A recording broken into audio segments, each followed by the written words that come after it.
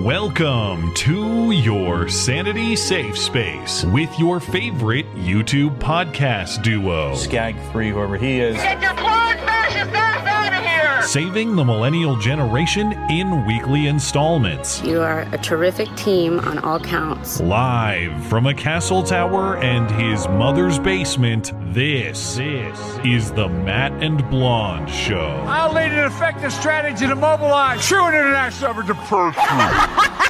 Hey, why the fuck is the gas so high, bitch? I want to move on to Donald Trump and Hunter Biden, actually. It's more than a hiccup. The deal fell apart, and it has to be put back together again if he's going to figure out a way not to face a trial. You asked me to comment on both Donald Trump and Hunter Biden. Here's what matters. In one case, it is the former president who is trying to be the presidential nominee for the Republican Party. In the other case, it's a private citizen. So let's just be clear. None of this that relates to Hunter Biden relates to President Biden. There's a stark difference. Are you serious? You are absolutely correct, and I should not have analogized those two things together in my haste. There's no question that they are of very, very different proportions. There's no comparison. I doubt it. You are fake news. That was 4 days ago, 5 days ago. Very fake news. I probably smoked more Parmesan cheese than anyone that you know. That's a big game, man. It's not against the law, ho. Fuck you. Oh, man. Well, it's not my concern. All right, America, go to the YouTube right now. Big ups to Rebecca for keeping Matt woke. Congratulations to both of you. You're awesome. We'll do it live. Okay. No. We'll do it live. Fuck it. Fuck it, we'll do it live. Hello and welcome to the show. It is a great show. It is a terrific show. It is a tremendous show. Frankly, the very best. You can ask anyone about that. People often do. I'm told this is the Matt and Blonde Show. My name is Matt Christensen. I'm flanked on my right, as always, by my wonderful co-host, Blonde. Welcome. Hi. I think somebody just rang my doorbell. Who would do Doesn't such a thing? Son of a bitch or daughter of a bitch Girl Scout know that this is an inappropriate hour at which to be doing that? I don't know. Or maybe it's a nice neighbor trying to say welcome to the neighborhood. I have no idea. I doubt that. I guess I'll find out later, because there's a lot of news to discuss this week. Hunter Biden's plea deal blows up after it appears his lawyers tried to get some sneaky broad immunity past the judge. May have tried an impersonation attempt, though. The jury's still out on that. Was that intentional? Was it just a misunderstanding by a court clerk? I don't know. No. It's so brazen. I actually want to believe honest mistake because it's so stupid if that's what they tried. But we'll discuss. I don't know. Meanwhile, Trump is now accused of, if not deleting surveillance footage, trying to delete surveillance footage or telling people to delete surveillance footage to cover up his classified documents movement within Mar-a-Lago. Now facing 3 more charges added in that case. So they're up to 40 counts, though at this point, what's the difference between 40 and 40 million? They might get to 40 million by the time the election rolls around. We'll see. Obama's personal chef suffers a curious death by drowning outside Obama's Martha's Vineyard home. No, now, they really can't swim, can they? You seemed a little bit, I don't know if I should say uncurious, but it seems like you accept the story as told. Is that Occam's razor? I mean, he's like, I can't swim. I'm going to go out on a paddleboard. But then why would he go out on the paddleboard? Low IQ. Okay. Or why didn't he use the paddleboard to float? There's probably an explanation for all this. I'm not going to take the easy route because I know that Michelle Obama's penis has something to do with it. He saw the wrong penis. The penis was used as a weapon to bludgeon him underwater. Something like that. There were witnesses. They weren't even at their house. They were under threat from Michelle Obama's penis to say those things. Well, we're all under threat from Michelle Obama's penis. And did you see Obama golfing over the weekend with Band-Aids on his hands and a possible black eye? Do you think he was under the water just waiting down, like in a scuba suit? Obama submarine And then he got out to Whatever. it was so personal because this chef was trying to bang one of the Obama girls. And so Obama had to personally kick his ass underwater. I should point out that I do know that this guy could actually swim. I think he was actually a very competent swimmer. No, he was taking lessons. I thought he said he was fearful of water. No, he was not like a professional level swimmer, but he could swim. He was competent. Yeah. Anyway, all right. Well, Allegedly. Fine. I'll accept if that's what the facts say. But I want to entertain the entertaining when we discuss it. And before we get out of here, we have a couple cases of hoax hate, but one in particular, 2 old gay guys claim to have been beaten up by some unruly teens outside their chocolate shop. Video has come out to show it's a little more complicated than that. You might ask, why were 2 old gay guys in some kind of hand-to-hand combat situation with teenagers? That's where it gets complicated. Before we get out of here, tonight's movie review is our first documentary of the entire movie review bit, Free Solo. And I can't wait to discuss it because I know exactly what both of us are going to say before we even have the conversation. It's going to be great. We'll catch up with your super chats in between topics as well. $10 and up on the Sunday show because we are no good low down money grabbers. Of course it will be. All this and more in your favorite couple hours of listening material. Remember, you can find everything show related and support the show for as little as $1 a month over on the website. That is mattchristiansenmedia.com. Listener support is, of course, hugely appreciated, and it is what keeps the show operational. So if you enjoy the show, please consider supporting the show. We also have show merchandise for sale as well. Plus, we have offers from friendly listener-owned businesses as well. This week's feature business is our friends at Western Razor Company. Most razors sold today are made in China by global conglomerates that hate you. Well, not anymore. The High Noon Safety Razor from Western Razor is made in America with all metal, no plastic, long-lasting construction, and uses widely available double-edged razor blades that only cost pennies each. Safety razors were used by just about every man in America back in the 50s and 60s until the big razor companies figured out they could make more money selling disposables and signing you up for endless subscriptions. But the safety razor has always been the superior method for a better shave at a lower long-term cost. And Western Razor has just made exciting new product launches. Gold and rose gold finishes are now part of the permanent lineup. They're no longer just rare limited edition exotics. The leather razor covers now come in several colors: golf green, Grand Slam baseball glove red, and gold stamped black, as well as the original natural tone. Plus, there are new value packs, so you can get all of it in one convenient bundle: a razor, extra blades, plus a cover if you want one. And Western Razor is now selling Caswell Massey shave cream as well, the preferred shaving cream of George Washington himself. I looked it up. It's true. And in the meantime, Western Razor is working on their own shaving cream as well. So shave better and less expensively and support American manufacturing. When you pick up a Western Razor, get 10% off your entire order using promo code MATT10. That's promo code MATT10 for 10% off everything from Western Razor. Find everything you need from Western Razor, plus other great offers from the rest of our friendly listener-owned businesses like Hero Soap Company, Phoenix Ammunition, Sonoran Defense Technologies, and more. That's at mattchristiansenmedia.com/deals.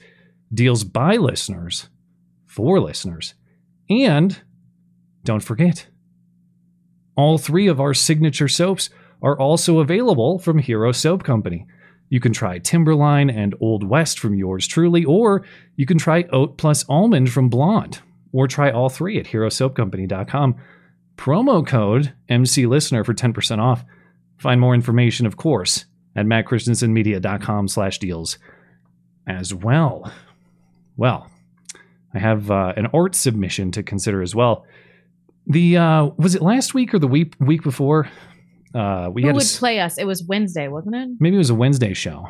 A super chatter asked what actor and actress would play us in the movie adaptation of the show. And these people are way too good looking. It might be a little aesthetic upgrade. I think that's fair to say.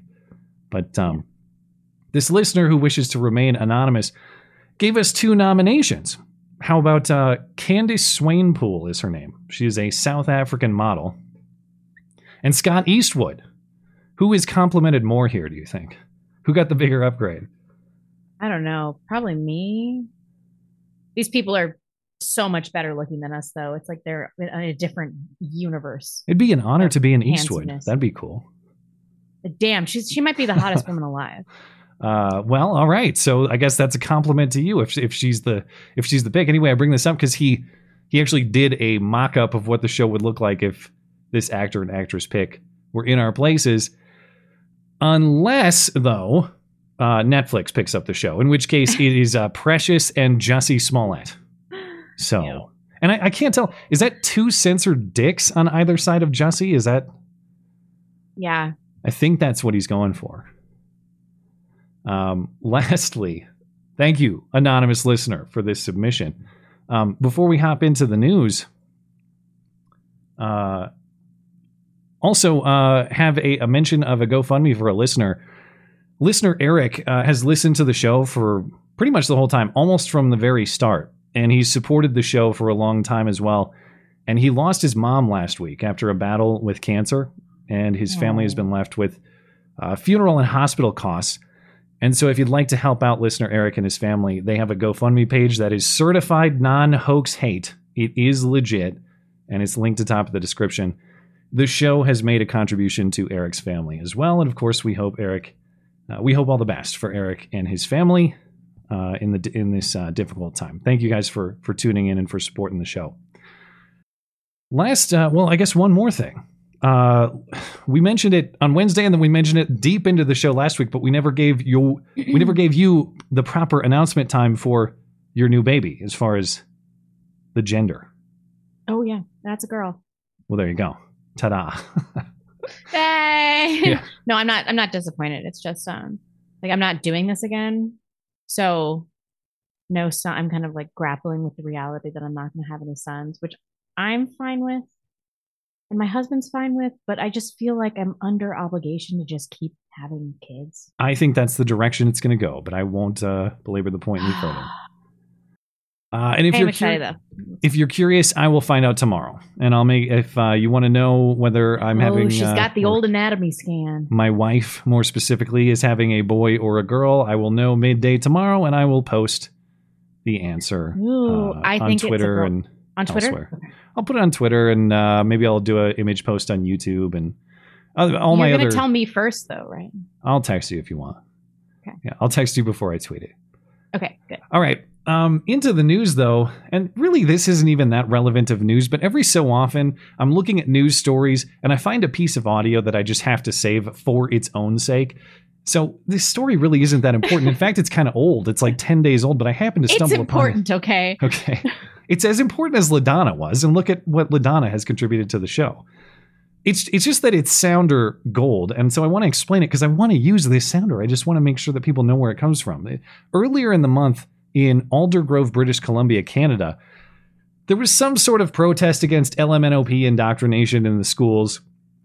And so you have this protest group saying, please don't teach our kids about all this gay stuff. And at some point, I guess, who I believe to be a very dykey chick, a very manly woman, walks out and takes issue with the protesters. But this manly woman is a they them, like a non-binary transgender person. I don't know. She looks standard dyke to me.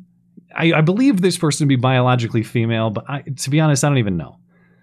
And somehow this trans-identifying they them person gets into conflict with the protest group and ends up spitting in a protester's face and then starts going after this gay guy. And the gay guy, who's part of the protest group, so he's opposing what he sees as the indoctrination in the schools, but he tries to use his gay status as a defense mechanism.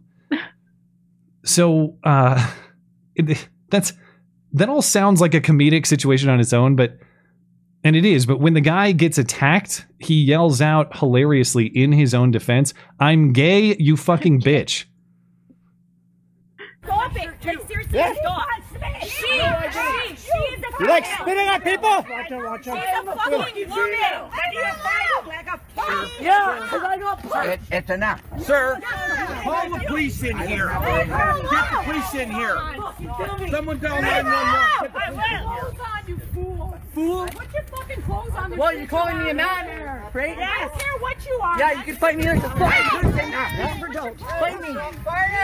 Fight me. Leave. Have a look. Just go. Back off. Yeah, you're assaulting a gay man. You're assaulting a gay man. Gay man. No. You're Yeah, gay. I'm Yes, gay, he you is fucking gay. bitch. Then why are you Yes, holding he's signs gay. up? Because he believes this.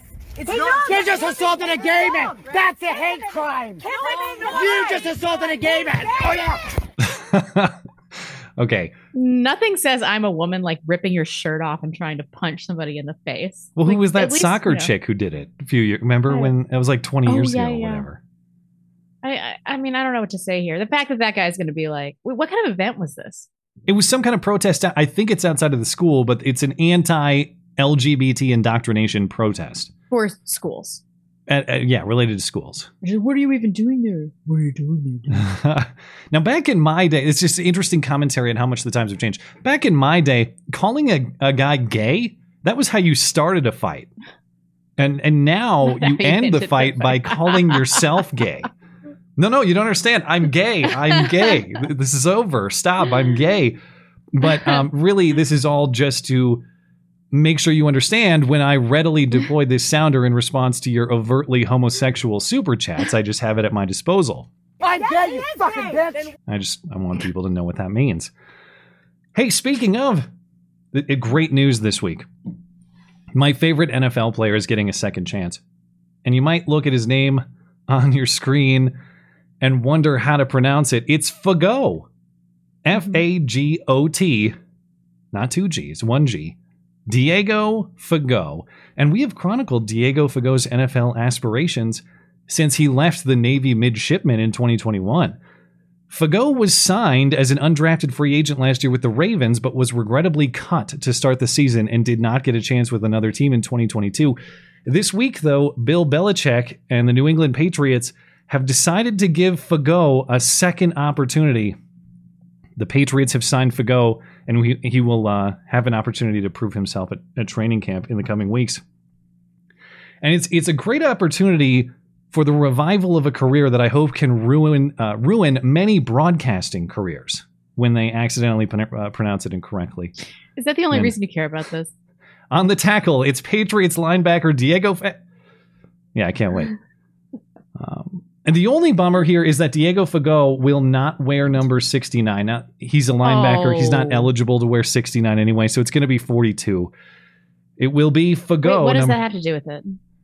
Well, the jersey number 69 would be amazing. No. He's a linebacker, so we can't.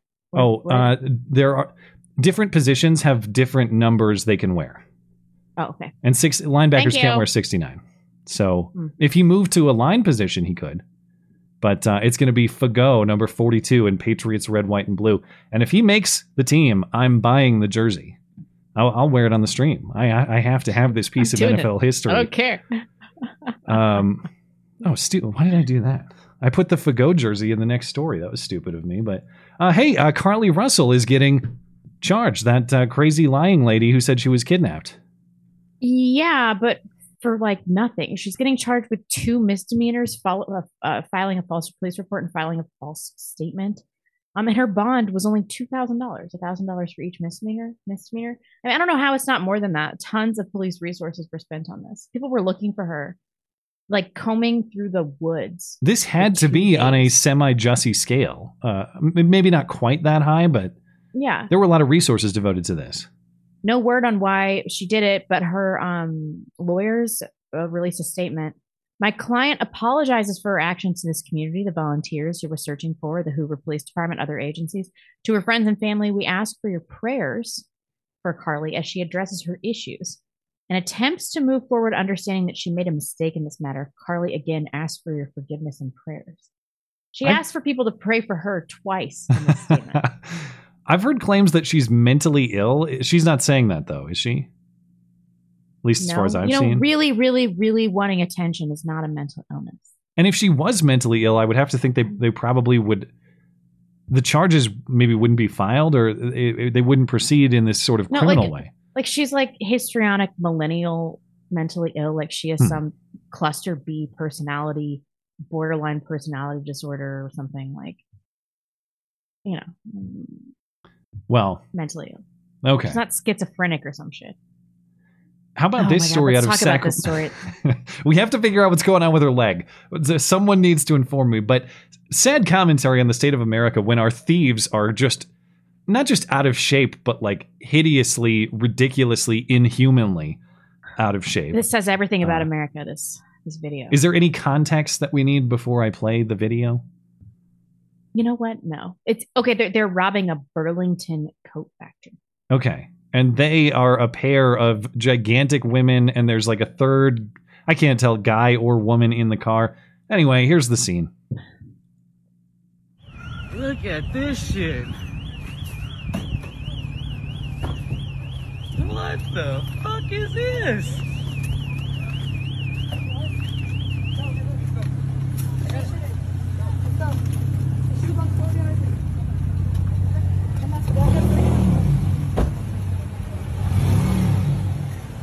Crazy. And that's it. They stole, I don't know, I assume a bunch of clothes or something. Yeah, and they just like they waddled right out of there and put it in their car for resale. This story just has everything, doesn't it? First of all, her knee has an ass. Now, my friend, I had a friend who sent this to me, and that's how I became aware of the story. I asked, what the hell's going on with the back of her knee, as you can see on your screen? And he told me that's just like a roll or fat. I said, it looks like there's a watermelon in her pants. There's no way that that's just like some hanging roll off the top of her leg. There's no way. How? It is, buddy. It's like halfway down her calf. I love this story. Okay, first of all, they're robbing a Burlington coat factory. Okay. And then it's like two probable lesbians that are morbidly obese. So this is commentary on the fat epidemic, probably LGBTQ stuff. Speculation. We don't know if they're lesbians. We don't know about that. Capitalism. They're also, not really getting. There's an investigation open, but they're not really going to get punished. Wait, you're saying this is this episode is a critique of capitalism? No, I mean it's just funny that like that's where our love of merchandise has gotten us, like in this situation. And then the guy presumably is black, I think, based on his voice. And he's like, what you doing? Like, what are you people doing?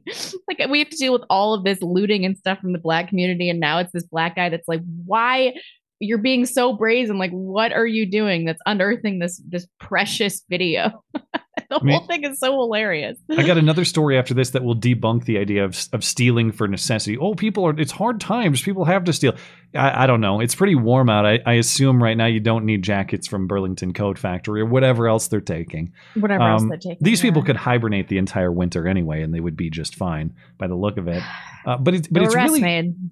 It's really no arrests. You say that's confirmed. We have no arrests. Yeah, as of today. We have their license plate number, and we have full shots of both the front of their faces. They're in the midst of committing a crime. And we have full shots, all right. It's her ass fills up the entire frame from 30 feet away. And it's not like they can go somewhere quickly. I mean, so how on earth have these people not been caught if it's not by the choice of the police to not pursue the matter? Well, and you think about just the state of our country, too.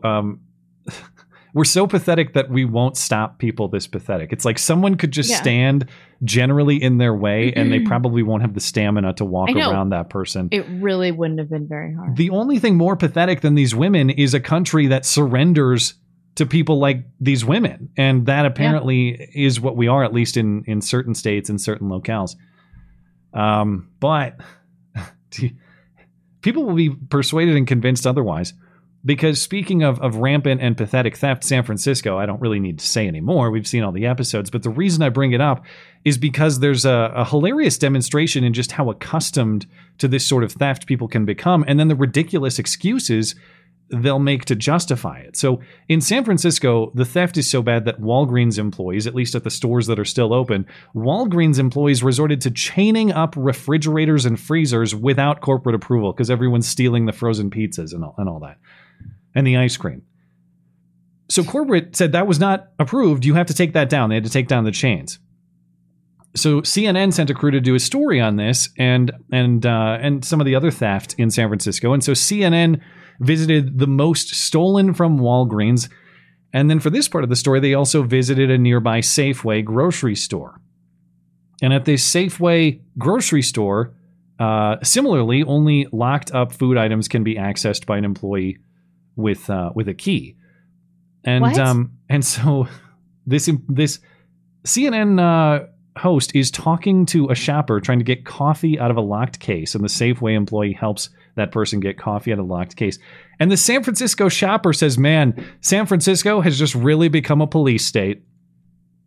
Walgreens says this Richmond neighborhood store with aisles of products like mustard locked behind plexiglass has the highest theft rate of all their nearly 9,000 U.S. stores, hit more than a dozen times a day.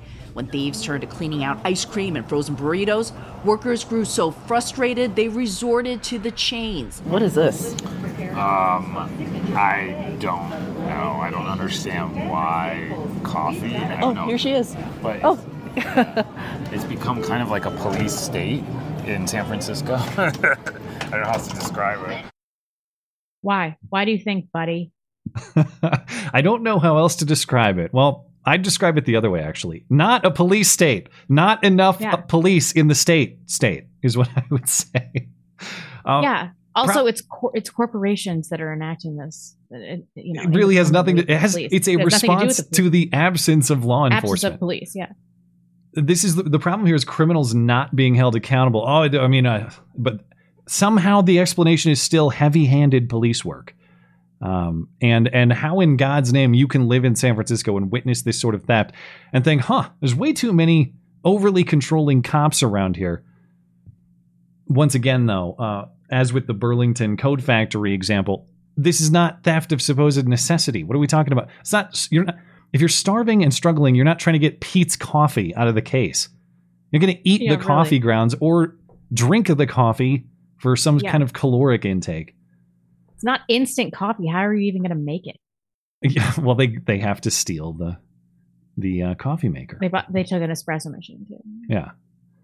Outside of the Obama chef death mystery, which we'll get to later in the show, this is the second biggest mystery of the week. The cardiac arrest of LeBron James' son, Bronny.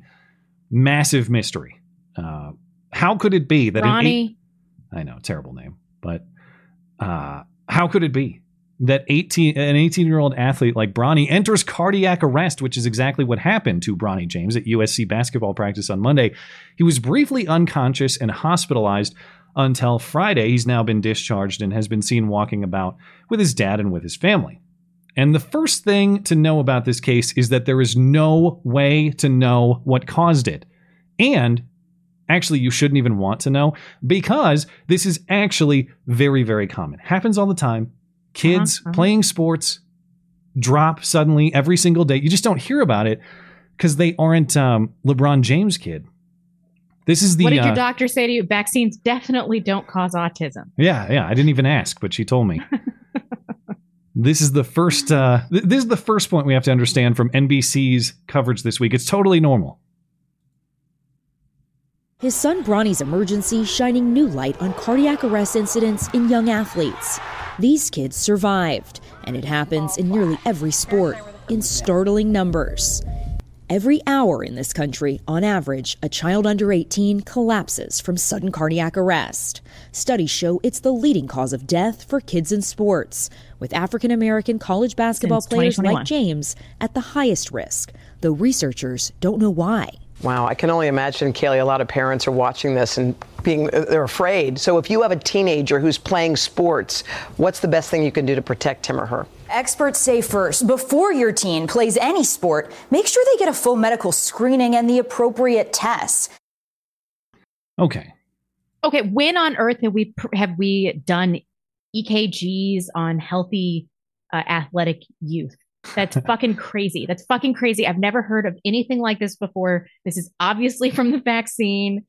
These people. Well, note, and even in there, you're right that like a lot of the numbers come from very recent times. So it's sort of, you still have to answer the question of like, how does this compare to long term rather than just say 2022 or just 2021?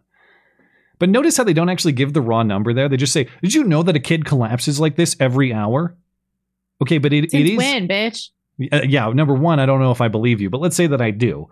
It's a big country of 330 million people plus. So lots of things happen every hour. Every hour means 8,760 times a year, because that's how many hours there are. Seriously? In a year. But there are 73 million kids in this country, as in under 18. So that means, if you do the math, cardiac arrest happens to about 12 in 100,000 kids. So that is exceptionally high. There's no way it's that high. You might be right. Like that might be inflated. But even if it is inflated, it's still quite rare. And by rare, I mean it's much lower than, say, cancer diagnoses, which are almost 18 per 100,000 kids under 15. Much more rare than childhood diabetes diagnoses, which are 22 per 100,000. And so... Wait, this is 12 in 100,000? Yes. So it's like 55% the rate of childhood diabetes, which is relatively common. Well, I guess it depends. This is how they get you. Like, what is common and what is rare? And they don't really say. They just, when they want things to be... I don't think anybody would go around saying childhood diabetes is a very rare condition. No, not very rare necessarily. But they are characterizing this particular event as common when in fact it is well below other things that afflict kids that we consider to be somewhat common. Things like cancer, things like diabetes, that sort of, well below all of that. But they pull the old switcheroo. Like, even if you want to have this debate about what is common and what is rare, again, they assign these labels based on convenience rather than any objective measure. So, headline Fortune magazine. Let me pull this up here. Bronny James cardiac arrest reignites rumors linking rare instances of myocarditis to the COVID-19 vaccine. Okay, so almost nobody gets myocarditis after taking the shot. That's very rare. That's the idea here. Well, how rare is rare? You look up the stats, and according to the Yale School of Medicine here, for young males between 12 and 17, slightly younger than Bronny, yes, but that's the group to which we're comparing for all the other stats, generally speaking. The rate is about 36 per 100,000 for getting myocarditis after the shot, or at least after 2 of the shots. So myocarditis after the shot is exceptionally rare, they say, when that's 36 per 100,000. Cardiac collapse among kids is common. That's 12 per 100,000. And so you can see how things are either rare or common, depending on whether they need them to be rare or common. Even though myocarditis among young men getting the shot is 12 times as high as their supposed number of kids collapsing during athletic events. Or just collapsing in general. I reject these statistics anyway. I mean, what does after the vaccine mean? In this particular source from the Yale School of Medicine, they say after the second dose. But the highest risk people are within males. a month, 2 months of the second dose? I don't see a specific deadline here. Well, a specific I hate this time because... frame. Most myocarditis, I don't know that most myocarditis, but when I was talking to Peter McCullough about this, he's like, some of these things are going to be so long after the event of getting the vaccine that they won't be able to establish a causal relationship. Yeah. Because the inflammation can happen really quickly, it can happen really slowly. Wow. So. Yeah, it's the point I'm saying here is just that when they want to tell you that that you shouldn't be worried about this collapse because the collapse is actually common, and there's no way it's myocarditis because that's actually rare. Well, instances of myocarditis among this demographic are actually much higher than instances of collapse from cardiac arrest. My favorite line that they go with, too, is, well, okay, it might have been myocarditis, but did you know that it's more likely that you get myocarditis from COVID itself than from the vaccine, which... okay, even if true, first of all, there's no evidence that he had COVID, but let's take your argument as true. That would be an admission, and an argument to accept that is to accept that the vaccine did little to nothing to stop him from getting COVID and from mitigating serious adverse effects caused by COVID. So what was the point of the vaccine? Why bother? Right, in that exactly. case? And so, what can parents do? What does a parent of an athlete do? Well, they're saying you need to protect your kids from the risk of playing sports. No, you need to protect your kids from the risk of government intervention. How about that? This is criminal what parents have done to children. Like if you gave your kid the vaccine, you fucked up and you're going to pay for it later. Yeah, it's and I guess they just want you to carry on believing that the safest thing you could do is inject your kid with whatever concoction the pharmaceutical companies tell you to at any point in time. That's the safest thing you can do. But if they want to play football, you should have all sorts of questions about that, or basketball, or any other sport. Where's the outrage? Anyway, we will get to the Hunter Biden episode in court momentarily, but first we got to check in with our government olds, and I'll try to be as brief and merciful as possible. I went so painful. I went too far ahead. We're not ready for Feinstein. First, we got to talk. Which one was more painful? I don't know. I mean, you could make an argument for either one, but we'll start with Mitch McConnell freezing mid-sentence, speaking with reporters about the defense spending bill. Most people saw this clip this week, but in case not, this is what it looked and sounded like. Bipartisan cooperation and a string of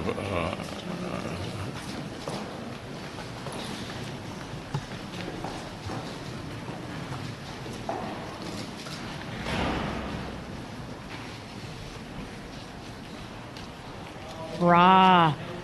It's going for 22 seconds. That's Steve Daines from Montana right behind him on the left side of the frame. Like, ooh, you can watch his eyes. Anything else you want to say, or should we just go back to your office? Okay. Oh my God, you're too old to be making any kind of decisions. For other people, especially. God. So far, no official explanation for exactly what happened. Experts say it could have been a seizure or a stroke or possibly dehydration or a response to medication that he's on. Maybe myocarditis, but if it was myocarditis, it's only because it was caused by corona, not caused by the vaccine. They do know that. And maybe he's just an old ass man. Yeah, I don't get conspiratorial about any of this. It's just he's old. That dude is old, and that's nursing home type stuff. He's 4 years older than the average age of death. You know? Is he average? So for men, it's what, like 72, 73, something like that? I think it's 76, so he's 5 years older. Oh, okay. So is he 80 yet? I don't know. He's 81. But Mitch McConnell was right back at it. He was joking with reporters shortly thereafter, saying he talked to Biden and he told Biden that he got sandbagged. Well, the president called to check on me. I told him I got sandbagged.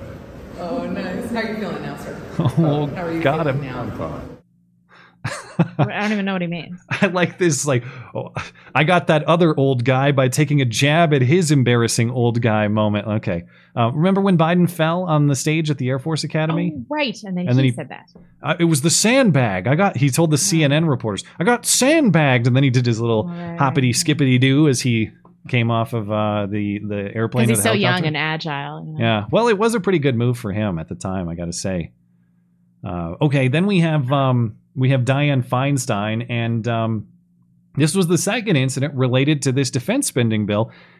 It was Dianne Feinstein's turn to participate in what was a voice vote on this bill, and everybody goes around and they say aye or nay, as in I support or I do not support this bill. And Feinstein, apparently confused, just starts getting into some sort of floor speech about why she supports the bill, and all of her aides are telling her, no, it's not time for that. Just say aye. Just say aye. Please stop talking and just say aye. And eventually she does. Senator Feinstein. Say aye. Pardon me? Aye. Yeah. Just say I would like to support a yes vote on this. It provides $823 billion. That's an increase of $26 billion for the Department of Defense. And it funds priorities submitted. Yeah, just say aye. Okay, just Great, aye. Thank you. I don't know. I think that Mitch McConnell's might be worse. They're both terrible. And I should have brought up the tweet, but David Hogg had maybe the worst take on Mitch McConnell, saying, oh man, if this was Joe Biden, media would be all over it. But because our right-wing media is so biased in favor of Mitch McConnell, they won't even talk about it. Because everyone loves Mitch McConnell. It's a delusional take to think that, that most of our mainstream media has some right-wing bias. But it's also delusional to think that most conservatives, Republican voters, libertarians, non-Democrats, however you want to classify them, that they all just love Mitch McConnell so much that they're so protectionist about Mitch McConnell. And it's like, nah, dude, we actually all want these olds out of the Senate for reasons that are kind of apolitical, really. I hate Dianne Feinstein's policy, obviously. But more fundamental than that, there's a certain judgment capacity, a certain cognitive ability that is required for the job. And these people don't have it. I don't know. Yeah. Mitch has taken a bunch of falls recently, so it's not just this. That's not the first thing that's happened to him in the last couple of years. So, yeah, nobody's a big fan of this necessarily. And I want to remind everyone, too, because you think, well, why the hell is Feinstein still in the Senate? California is California. If she retires, they'll just appoint another Democrat. Why are they hanging on to her? A reminder, if she leaves, California Governor Gavin Newsom gets to appoint her replacement for the rest of the term, and Newsom has pledged for the Jumanji Brown Jackson. He has pledged a black chick. That would work against Adam Schiff, who is running for the seat that Feinstein will leave next year, or specifically in January 2025. So we have to endure at least Feinstein's particular nursing home moments so that Pencil Neck has his best shot. That's why. That's why this is going on. And speaking of Pencil Neck, maybe there is still a little bit of life in Congress. Because it's according to this reporting, House Speaker Kevin McCarthy and Eric Swalwell were about to fight each other over a dispute relating to Adam Schiff. So earlier this summer, House Speaker Kevin McCarthy held a vote to censure Adam Schiff for his lies about Trump-Russia collusion, and there was even a resolution to remove him from the House, though I guess that didn't really go anywhere. But during debate of this particular action, California Congressman Eric Swalwell reportedly told McCarthy, "This is pathetic. You're a weak, weak man." And there may have been another word uttered that starts with a P and ends with an ussy, at least if the allegations are to be believed. According to unnamed sources who claim to have witnessed it, the next day, Swalwell was walking around the bathroom outside the chamber. McCarthy spotted him and said, "If you ever say something like that to me again, I'm going to kick the shit out of you." And then the two men got in each other's faces, nose to nose, this source said, with Swalwell baiting, saying, "Are we really going to do this?" McCarthy replied, "Call me a pussy again. I will kick your ass." And the two did not physically fight. But when asked about this incident, apparently Swalwell and his office did not deny it. McCarthy is not responding to request for comment. So, hey, if it's some sort of Swalwell-McCarthy cage match that finally kicks off Civil War II, I'm here for it. I don't know if I really want to be on McCarthy's team, per se, but I don't know. I've lost all delusion that there's some sort of dignity and decorum to this place. Right. So why wouldn't we just show up for things that still have entertainment? I'm all about it. Make it pay-per-view. I'll pay. Gladly. Totally. Okay. I'm in. It could be, what's the term? Is it the undercard? Or people who know fighting will tell me. What's like the opening band equivalent for fighting? It should be Swalwell and McCarthy opening for Zuckerberg and Musk. Everyone's going to tune in. That's going to be great. All right. Well, let's get to the bigger news stories this week. Hunter Biden and, of course, the new charges for Trump. But first, Hunter, on Wednesday, the big news in federal court in Delaware was that Hunter Biden's plea deal fell apart. So he actually pled guilty, not guilty, rather. He pled not guilty for now. And as of now, it does remain possible that his case continues to trial, though I don't think that's the direction it's going to go, but it's theoretically possible. Recall, Hunter had this plea deal in place in which he would plead guilty to 2 misdemeanor charges of not paying his taxes in 2017 and 2018, and then he'd get this felony charge for his illegal gun possession while being a drug addict or a drug user deferred. Meaning there would be no gun felony for Hunter as long as he sticks with rehab and obeys the court's orders. That was the deal that was in place. And Hunter was supposed to just walk into court and say guilty to these misdemeanors and call it a day, but that is not what happened. And that's because of a dispute between the prosecution and Hunter's defense about what exactly he's immune from. And that's if you want to put it politely. Hunter's lawyers may have actually tried to sneak in blanket immunity for him. I mean, they tried to do this. It's just what level of how odd you consider this move to be in terms of whether you think it's sneaky or dishonest. But what Hunter's lawyers were trying to do was get very broad immunity beyond just the specifics of his lack of tax payment and his gun possession issue. So there were two documents involved in the hearing. There's Hunter's plea agreement in which he's saying, yeah, I'm guilty to the tax charges. And then there's Hunter's diversion agreement in which prosecutors agree to drop that gun charge if Hunter follows the rules. So buried in the diversion agreement, the document about the gun stuff, was this clause that would give Hunter blanket immunity for a wide range of potential charges, including, as specified in the document, Hunter's foreign lobbying and business dealings. Now, if you're a Biden fan or a loyal Democrat, you say, well, that's because they're afraid of, say, Trump coming in or a Republican coming in 2024 and inaugurated in 2025 and weaponizing the DOJ to go after Hunter. So Hunter didn't do anything wrong. He's just protecting himself in anticipation of the DOJ changing hands. If you're someone who's critical of Hunter, as I think you should be, you say this is a move to try to get a lot of protection through for Hunter in the hope that the judge would not notice it because it was buried in an unusual place within the court documentation. And this apparently was very unusual. These non-prosecution promises, according to this reporting, always appear in the plea agreement. But in this case, they were instead, quote unquote, hidden in the diversion agreement. And the judge also thought that was highly unusual, and so she opted neither to accept nor reject the deals because the prosecution and defense, under these terms, don't really even agree on what Hunter is immune from and what he is not immune from. Right. So asked for clarification, when they were asked for clarification, prosecutors confirmed that there's additional investigation into Hunter, additional charges remain possible in the future, and that's not what Hunter's legal team was looking for with this plea deal. So that's where it stands right now. We'll get to what to expect next as this case develops. But first, there's also this question: did Hunter's legal team try to impersonate lawyers from the House Ways and Means Committee?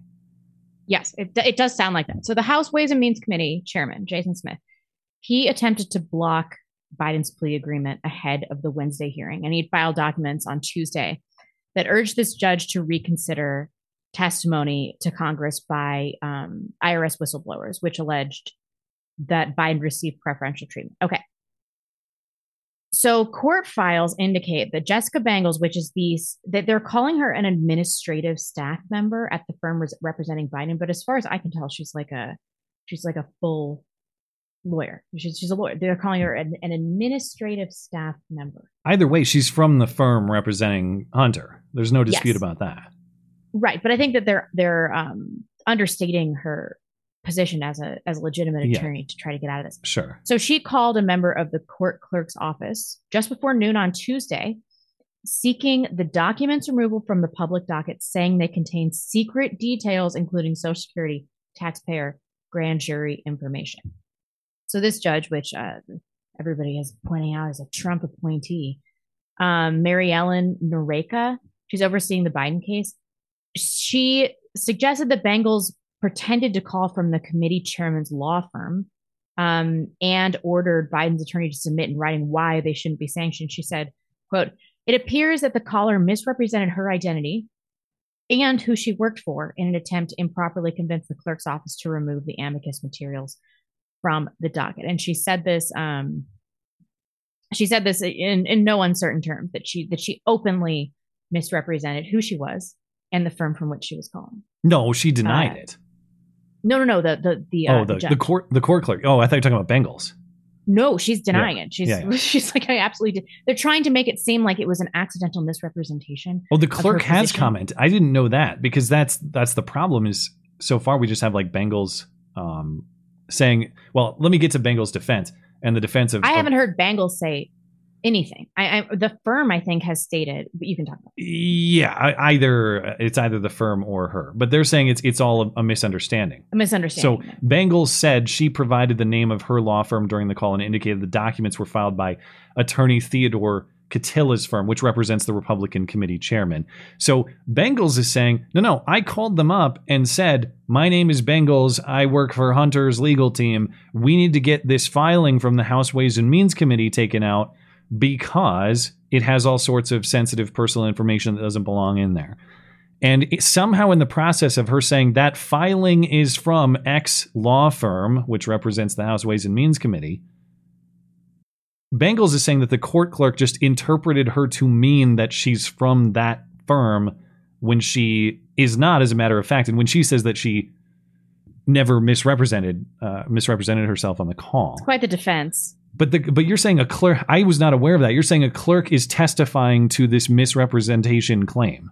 I'd not heard that. No. That's what the judge is saying this. The judge is like, it's very obvious that she openly misrepresented who she is, and we're going to need a statement from them about why and how this happened. And then that was the statement that what you just talked about was a statement from Biden's team. I can't believe. Am I really going to do this? The move is so brazen that I have a hard time believing that they actually tried this, because to do this would be to do a lot of damage to what was a very favorable plea agreement for their client. It's so insanely risky if they actually tried to do this. But maybe the information they're trying to get taken away is so damaging that it's worth the risk. I'm inclined to believe that this was a misunderstanding. I can't believe I'm saying that. Seriously, though? It's such an insane move. She's not but they're understating her position. They're saying that she's just this administrative person. She's a lawyer with the firm, and she's the firm's director of litigation services. It's not like she's some random person, like low-level clerk or whatever. Well, that's what I'm saying is if it's a misunderstanding, it's on the part of the court clerk rather than her. Shit. I don't know. I mean, I think that it's possible that she thought maybe I'll talk to some dumbass court clerk and I can maybe slide this one in. You think this is just an accident? There are a couple ways to figure it out. One, I'm sure there probably isn't a recording of that phone call, but if there is, I mean, there's your kill shot. That would clarify. Or number two, if we could get this particular clerk to clarify, like describe your understanding of that call. Did she say to you explicitly, I'm Jessica Bengals from X law firm, the House Ways and Means Committee lawyer? And if that's the case, if she didn't do that though, then she had to know that they would just assume that she was from the other firm. Yeah, I don't know. It's such an insane move. But then again, I mean, we're talking about a lot of people in DC who are buddy and pull all sorts of dishonest, insane moves all the time. So maybe it's not so crazy. If that really happened, I'm shocked, even for these people, if that's the case. But what's next in the Hunter case? Well, the judge has given both sides 30 days to negotiate and come back with an agreement that they actually do agree on.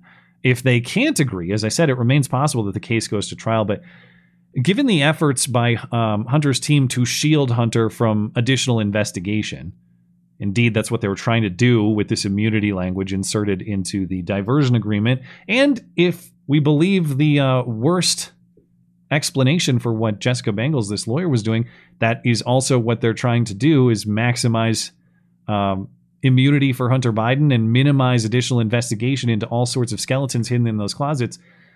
Yes, I got to think that these lawyers want nothing to do with this case going to trial. So I would be shocked if it actually gets there. But then again, everything on Wednesday was shocking, from the plea deal being rejected to these allegations of misrepresentation.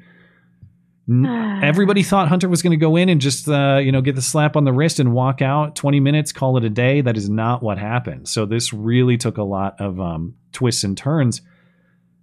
Meanwhile, the impeachment, that's just the legal peril of Hunter Biden as far as the DOJ is concerned. We also have impeachment coming from the House getting more and more serious. And this, of course, is more directly related to Hunter wielding his influence around the world to cash in for his family personally. It's not necessarily about the tax issue or the gun issue, which is, of course, the heart of the Hunter Biden scandal. And the most damning evidence coming from congressional evidence lately is that FBI informant file that shows an FBI confidential human source, a very trusted, long-time source for the FBI, saying he spoke with Burisma officials in Ukraine who confirm, they engaged in a bribery scheme with Joe and Hunter Biden, whereby Joe would get the Ukrainian prosecutor investigating the company, Viktor Shokin, fired in exchange for $10 million, $5 million each for Joe and Hunter. And so House Speaker Kevin McCarthy, when he's not trying to kick Eric Swalwell's ass, is floating the idea of starting an impeachment inquiry against Joe Biden. He was floating the idea this week, that is.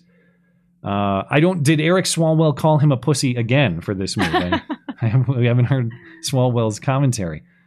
But on Tuesday, Congressman Darrell Issa on Fox predicted an impeachment inquiry that will be opened by early September.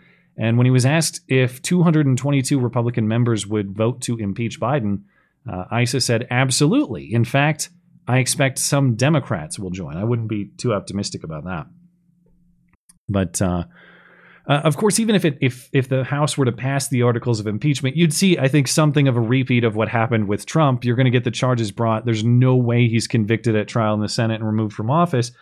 But politically speaking, number one, I mean, as a matter of the truth, I think this is almost certainly an impeachable offense. It really looks like this guy cashed in on his influence around the world to benefit him personally at the expense of U.S. policy.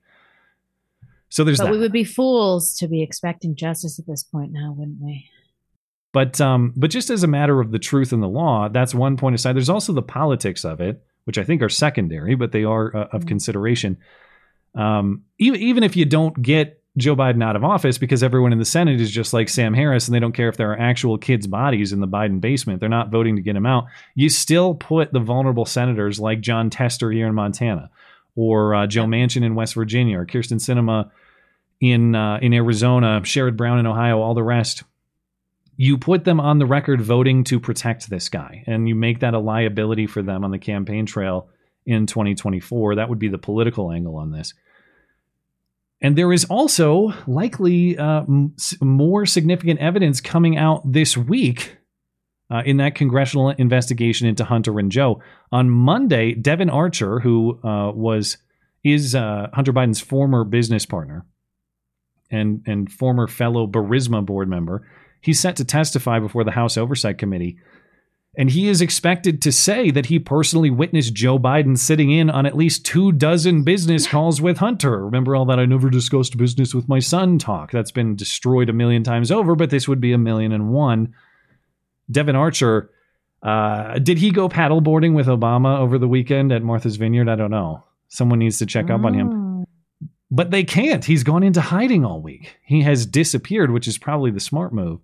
Yeah, I mean, I assume he's afraid that he's going to get whacked, right? I would not show up anywhere in public either. Sources say he has received threats, so he's fled his homes in Brooklyn and Long Island, hiding all week at an undisclosed location. He's not even with his wife either, apparently. His wife, Krista, says Archer is not in D.C. with her at the moment. And then breaking over the weekend, there was the DOJ sent a letter to Archer because he apparently has his own legal issues related to fraud. So he is facing prison time himself. Yeah. But they're saying, hey, report and go to jail, or whatever the letter is saying here. It's a 2018 conviction on 2 felony charges for a conspiracy to defraud a Native American tribe, which makes me think that this guy might be awesome.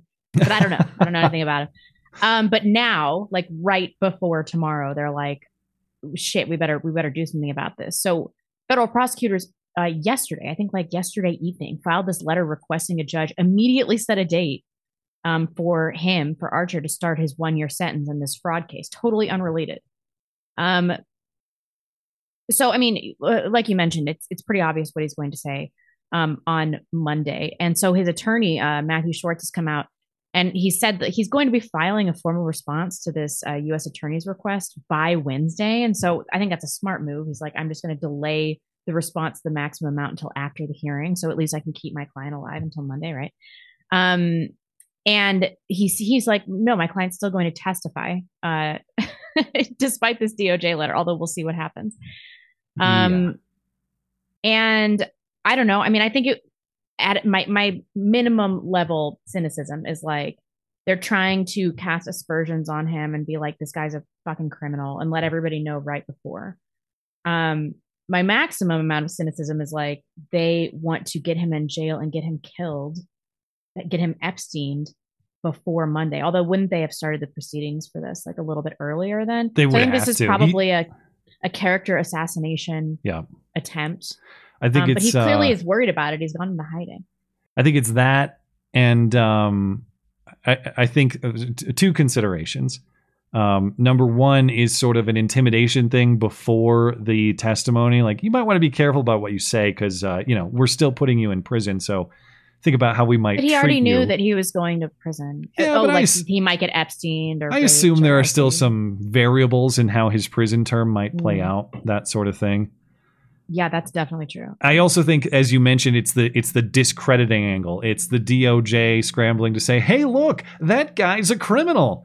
It's like, well, yeah, but I mean, in the case of association with Hunter Biden, it kind of takes one to know one, doesn't it? I don't think that's going to damage his credibility at all. I don't think people are going to look at his testimony tomorrow and think, oh, yeah, here's a guy who was on the Burisma board with Hunter starting in 2014 or whenever it was, and knows all like these. An upstanding and honest guy, right? Yeah, I mean, you have to assume if he was part of that arrangement that he did some shit. That's kind of baked into that cake. And so I don't think if the angle is just discrediting him, it's a Hail Mary perhaps, but I don't think it's going to do much. But yeah, that'll be fascinating to see how that turns out tomorrow. Or maybe, I guess it probably won't be too surprising. He's just going to be like, yeah, I heard a lot of phone calls. Hunter and Joe were on the phone together saying, is $5 million each enough? And it was. But I mean, the question is he going to perjure himself now? Because like perjury because he's saying false things tomorrow, or because he's saying things contrary to prior statements? Both. I mean, at this point, he's going to go to jail for a year no matter what. And he's probably like, all right, but what they're threatening here is that they're going to put me in a cell with Tyrone, convicted sex offender or whatever, or they're going to Epstein me in prison. Whereas they could give me this like white collar criminal treatment. I could take day leave to play golf or whatever the fuck they do for people in politics that have committed crimes and have to go to jail. And he might just decide to perjure himself. And then there's going to be no investigation into that. You're saying perjure himself as a defense mechanism? Yeah. Interesting. Okay, no, I hadn't thought of that angle. I don't know. It's gonna be a fun show to watch. But he'd be protected, right, if he did that? Yeah, maybe. I guess I hadn't thought of that strategy. But okay, we are due to catch up with our chatters, and then we'll talk Trump's charge at the other side of it. I have to be so bad. Okay, I will start with some Rumble chats. Then we'll get to YouTube and Tippy after that. Over on Rumble, your friendly neighborhood Fed says, longtime listener, first time chatter. Thanks for all the great shows over the years. Well, thank you. I just turned 26 last week, and I found out my wife and I are expecting our firstborn, a boy, early next year. Well, congratulations to you and your family, and I'm sure that your federal government health care will cover those costs quite nicely, Mr. Fed. Fed. Congratulations to you guys, and all the best to your family. Yakko 1977 says, reportedly an illegal Chinese biolab was raided in California. The lab is near a major naval air station. Instead of bombing our fleet, was China going to infect our country again with a bioweapon? That's news to me, but I'm going to have to check that out, because if that's the case, that is fascinating. Thank you for the intel on that. Friendly Neighborhood Fed also says, missed last week because I had a late game of the gayest sport, hockey. Speaking of, Matt and I once made love at the hockey rink. I showed him my huge deek, and he took my shot violently to the face. You had to do it, didn't you? I dare you, fucking bitch! Hockey's the gay least thing was just said. He said hockey's the gayest sport. Oh, That's so crazy, but all right. Why is hockey gay? I thought that was one of The the least gay sport. No, he's saying the gayest. No, that's incorrect. Anyway, this particular Fed is having his first child early next year, so right around the same timeline as us. Oh, nice. Hillbilly Deluxe says, these losers will continue to shoplift until regular people pick up the bat, swing the lead pipe, and administer final justice to these degenerate carbon blobs. Yeah, peacefully and all that. Sarcasm. I mean, when we no longer police these things as a matter of law, or lightly police them as a matter of law, what choice do you have? If you want to be an honest person doing honest business, there was an interesting, was that Wednesday we got a call? There's an interesting angle on this because, of course, I was talking about the Lowe's theft last week and some other episodes. And this caller said, I think that some of this is a deliberate strategy by the largest companies because they're willing to accept X amount of loss in theft, knowing that the theft that happens to their smaller competitors, those competitors won't be able to survive it. Won't be able to survive it. Hey, that's never occurred to me. I want to believe that's not the case because that is extremely cynical. It's self-defeating too, and it's just a betrayal of your country and basic right and wrong. Oh. But would I be shocked to learn that's the case? Well, no more shocked than I would be to learn that Hunter's team actually did try to deceive the court clerk. So I guess all these things are possible. Raymond Donovan is gay. All right. Blonde, your view against Protestants is skewed. A true Bible-believing church may refer to themselves as Baptists, but so do the inferior churches. I have to censor a little bit there. Focus less on labels and instead research the values. Is that fair or is that Protestant nonsense? It's Protestant nonsense. I mean, it's not like most of my friends are Protestant and they have deeper relationships with Christ, a better inner prayer life, and more understanding of the Bible than I do. But I still don't understand some of their philosophy, like the nature of some of their philosophies. Like I have major problems with them. That being said, I mean, the proof is in the pudding. They're more religious than me. Yeah, I would say that's a big concession. If you're willing to grant all those points, hard to argue. Yeah. Thank you, Raymond Donovan. If you are in fact him, and if you're not, I'll remind everyone that he's gay. JD1492, these people think so little of us. They'll have the conservative grassroots do the heavy lifting to impeach Biden just to bring in the A-team of Pritzker, Whitmer, Newsom, and Big Mike. Dude, Big Mike, I fear the most. Out of all the possible candidates, Michael Robinson, more commonly known as Michelle Obama, would genuinely inspire the most legitimate non-fortified votes, for sure. I don't think there's any candidate that would top him or her. Oh, it's like running Oprah. People just love that alleged lady. Yeah, anyway. I guess so. We're good on don't Rumble. Understand why. She's not particularly likable. Let's just do a few more and then get back into it. Bill Biz, gotta admit, Pearlie's catchy new song aggravates all the right people. The question, why can't we talk about, is always considered hate speech by the usual suspects. I know. I mean, this appeals to me too, but I think that people need to watch out for her. I don't think she can be trusted. Pierce Morgan was going after her for that, I saw. Yeah, she wrote some song about, why can't we talk about the Jews? But then, like, why has she been allowed to be so successful? Why hasn't she been banned yet? It makes me inherently suspicious of her. She must be working for certain people. Yeah, she must be an agent. Anyway. Yeah. Injured Guardian. Matt, time to catch up with their chatters. Me. Okay, Blonde hasn't left. She can still answer my chat. Blonde. Zorzy says, me, crap, it's going to be an hour. Freaking long-winded monarchist. He has great thoughts. Not that you don't, Injured really Guardians, does. but man, he's always bringing like the deep philosophy. So whenever there's that much thought put into a chat, I feel like I got to reciprocate. It wouldn't be fair if I didn't. Oh, Robin D. Banks, Matt and I once made love. Well, almost. We were about to get down to it. Then his closet door flew open and out came Richard Parker yelling about the Jews. Does he ever stop? Because he's in my Discord. Is he talking about the Jews on Discord? I don't know. I never go in there. I just go in there and keyword search my name like once a month. And figure out who to ban, and then they have to email me to get them unbanned. Do not unban anybody that has done this AI voice thing. Well, yeah, we probably should set some rules about that, but Inter Guardian. I already read that one. I'm retarded. I bought PN. No note. Thank you, sir. Robin D. Banks. Robin's came through twice for me. The same one. Oh, yep. I am not going to be niggardly. So, Robin, if that was accidental, let me know. We can get you refunded on one of those.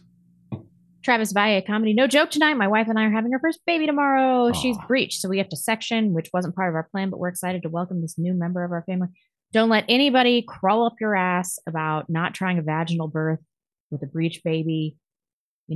Just do what is going to give you the highest likelihood of success in a pregnancy. And that is so great. And I'm so happy for you. And it'll be fine. Everything's going to be fine. It's going to be cool. It's going to be fine. Everyone chill out. Congratulations, of course. And I didn't know that. I guess I always assumed breech was a thing that was determined like mid-labor. I didn't know that breech could be determined way ahead of the birth like that. Yeah. They'll pressure you to section if you're breech at 36 weeks, but usually the baby turns over. So I assume that his wife is further along. So by that point, the baby has just assumed a permanent position, like a permanent orientation, for lack of a better word. One of those words that doesn't mean the same thing anymore. But a vaginal delivery is possible. However, footling breeches, I think, have like the highest rate of cerebral palsy of any type of birth. So it is risky. Well, congratulations to you and your family, Travis, and enjoy the experience. We love you. You're very special. Love you. AP, I went to make some waffle fries tonight for our dinner, and the package said to cook them at 425 for 18 minutes. Nope. What's the world coming to? That's a lie. Just so everyone knows, I hardly talk about it anymore because I've moved on to the air fryer, and the rules are different for air fryer, but the crisping We just is got supreme. an air fryer. And my dad was like, they bought us the nicest Ninja air fryer. And they're like, this will change your life. I'm like, shut up, boomer. And then they gave it to us. And I'm like, this has changed my life. Yeah. We made chicken nuggets the other day, which is not really my jam. So crispy. Everything's I couldn't great. even believe it. If you think, can I air fry that? Yes, you can. And it's magnificent when you do. But back to the old ways of my life.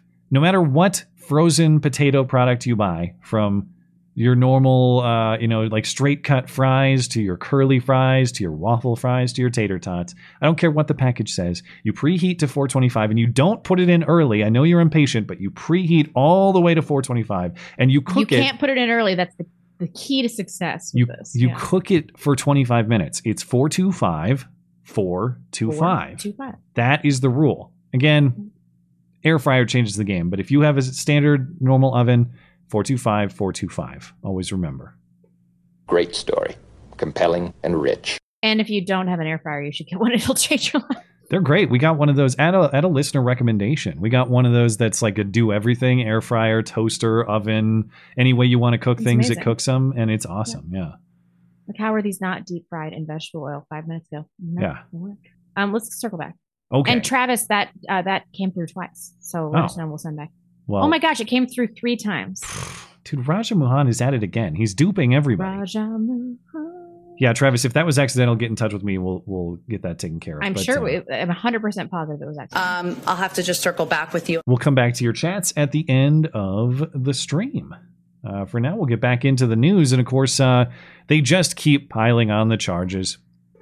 Special counsel Jack Smith adding more charges to the Trump classified documents case. Recall Trump faced 37 felony counts just in this case prior. Well, now add 3 more. Another willful retention of national defense information charge and 2 more obstruction charges. And the new charges also introduce a new defendant, Mar-a-Lago worker Carlos de Oliveira, who joins Trump and his assistant Walt Nauta facing charges. Well, this may seem just like piling on the same stuff they did before, and it really is. It's another felony for another document, essentially. There are several pieces about these new charges that are significant, including the nature of the obstruction that they're now alleging. So first of all, briefly, recall that prosecutors have that recording of Trump from July 2021 saying, hey, see this document? It's highly classified. I could have declassified it as president, but here it is. Well, that was referring to the so-called Iran memo, which detailed plans for a potential U.S. attack on Iran. Now, it was previously reported, and we discussed on the stream, that the Iran memo was not part of the group of documents for which Trump was being charged. And that created something of a disconnect in the case, not a fatal flaw, I don't think, but a disconnect in that the greatest piece of evidence for the prosecution was Trump admitting to improper handling of a classified document, or at least that's how they're presenting it. And I think any objective analyst would say, yeah, from a legal defense perspective, that's not a good recording. We really wish he didn't say that, and we wish there wasn't a recording of that. Because why? Because that's demonstrating the intent component necessary to proving this crime in court. That's why it's important. But you had that greatest piece of evidence, but you didn't have the document that he was talking about as part of the case. So you'd have to make this argument. Well, here we are demonstrating intent, but every document that we have is a different document that he wasn't talking about at the time. Well, it appears that prosecutors, at least as it's being presented now, they have tightened that up. They actually have the Iran memo in their possession. So as the case exists now, they'll be able to go to a jury and say, yeah, he was talking on the recording about this document. Here is this document. It is sensitive. It is classified. It's national defense information, blah, blah, blah. They have that tightly connected now. So that's point one. Point two is on this new obstruction claim, and this new obstruction claim is about, well, people are saying deleting video. It's really about allegedly trying to delete video, and even more specifically than that, it's about people saying that people said that they wanted to delete video. It's very removed from the actual action of deleting the video is the point that I'm trying to make, at least as far as we've seen demonstrated so far. But the heart of this new obstruction charge is this claim that Trump wanted to delete surveillance footage at Mar-a-Lago. And the accusation is this attempt to delete footage was after Trump had received a subpoena from a grand jury, for which the footage is relevant evidence. So in case you're thinking, well, isn't it Trump's footage? Yeah, but he had received a subpoena at this point. If you go deleting footage or records after receiving that subpoena, you have a problem. If that's what happened. But based on the way that they've presented this so far, I'm not at all convinced that's what happened. The allegation is that Trump was directly in contact with Nada and De Oliveira about deleting security footage based on, they say this based on call logs and text records, and that these three had an agreement to try to delete the security footage. But there's not a lot of substantiation to that accusation. The charging document says De Oliveira asked another Trump employee about how long the video server retained footage, and that employee responded he believed it was about 45 days. And then De Oliveira told the employee that, quote, the boss, referring to Trump, wanted the server deleted. And this Trump employee said, well, I don't even know how to do that, and I don't think that I have the rights to do that. So if you want to do that, you're going to have to speak with a supervisor of security. Now, if this Trump employee or De Oliveira or someone with direct knowledge of this flipped to testify to that claim in court, that could be pretty damning if they achieve that.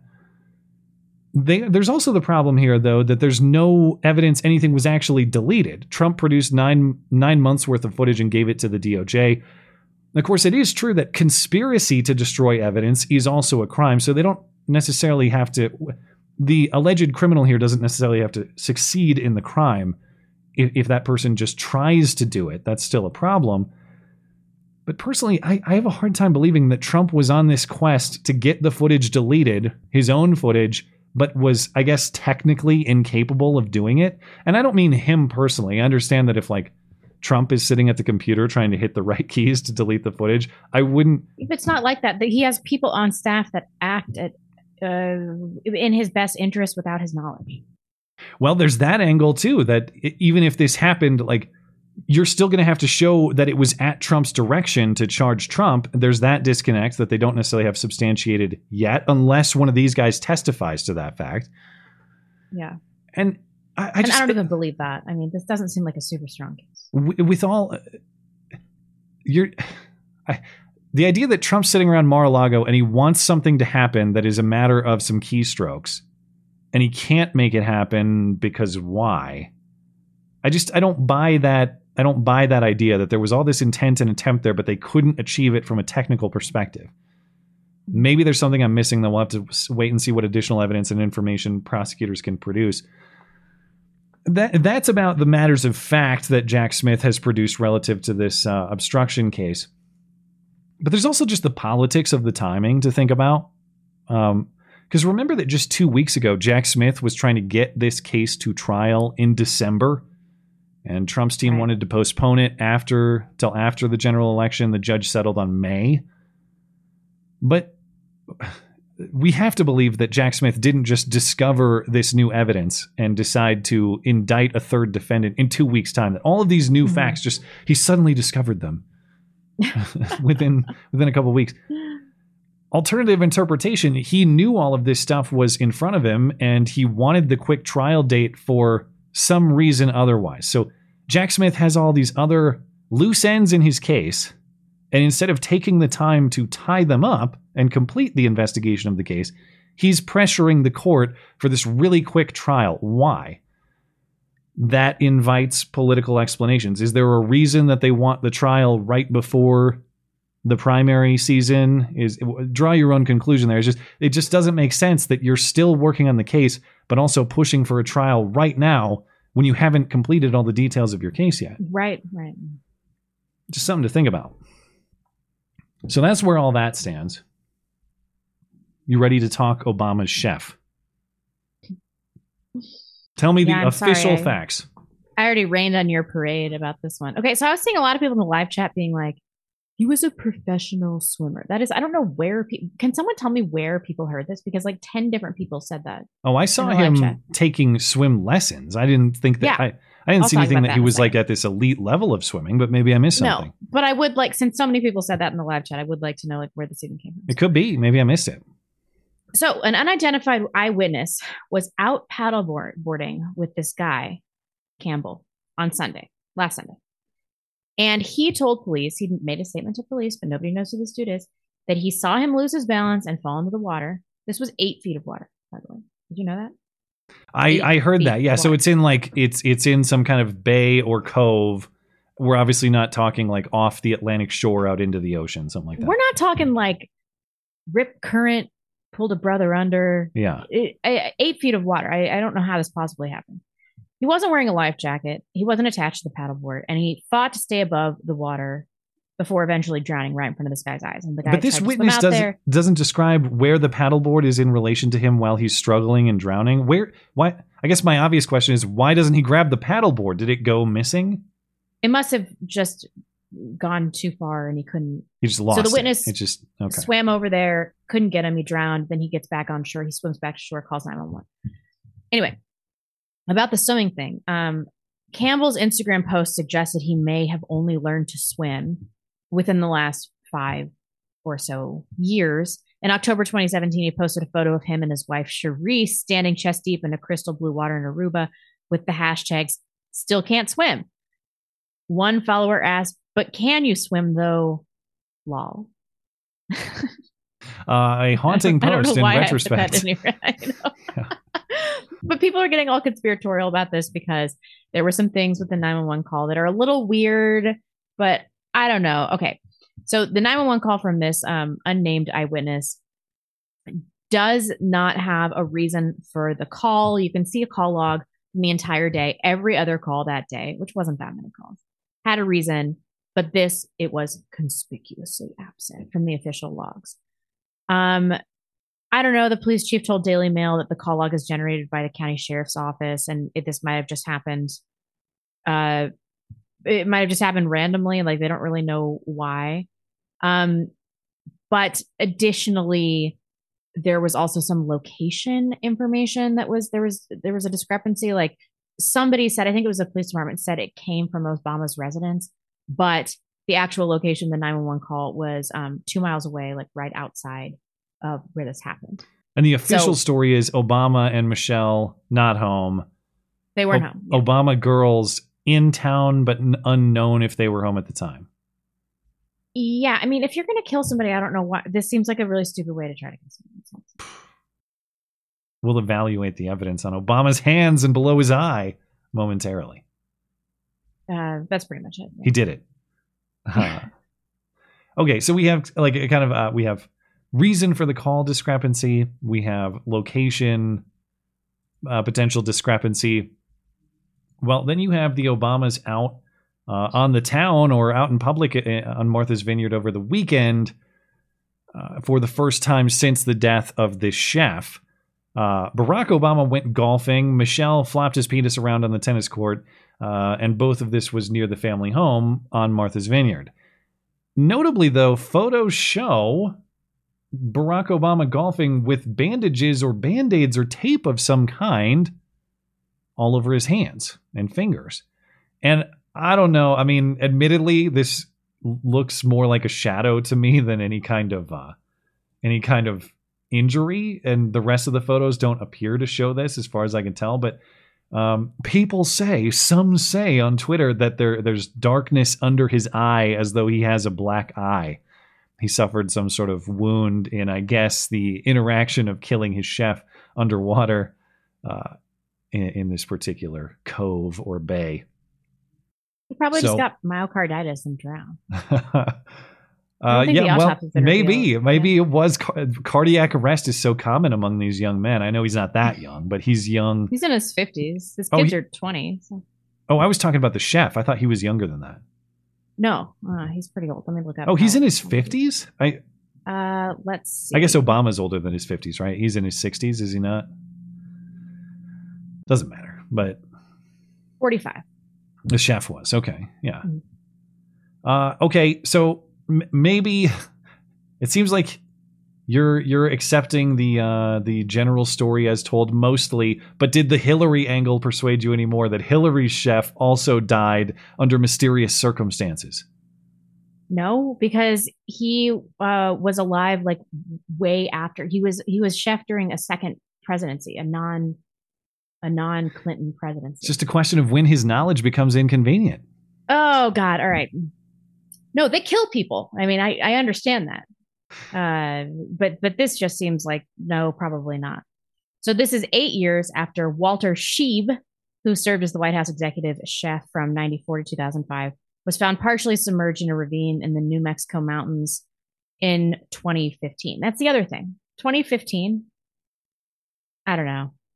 So he was on a hike near Taos Ski Valley, and it looks like he got injured and fell into this ravine where he drowned. An autopsy revealed that he drowned.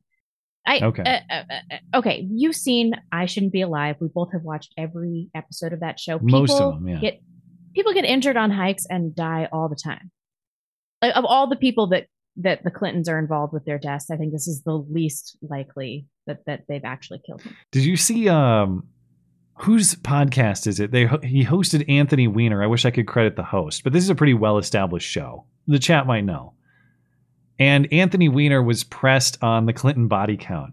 And Anthony Weiner just went into full rage mode. And one of his major points was the Clintons are old. And when you're old, a lot of your friends die. It's like, dude, they've been dying for decades. This is not this is not like just a recent thing that's been happening.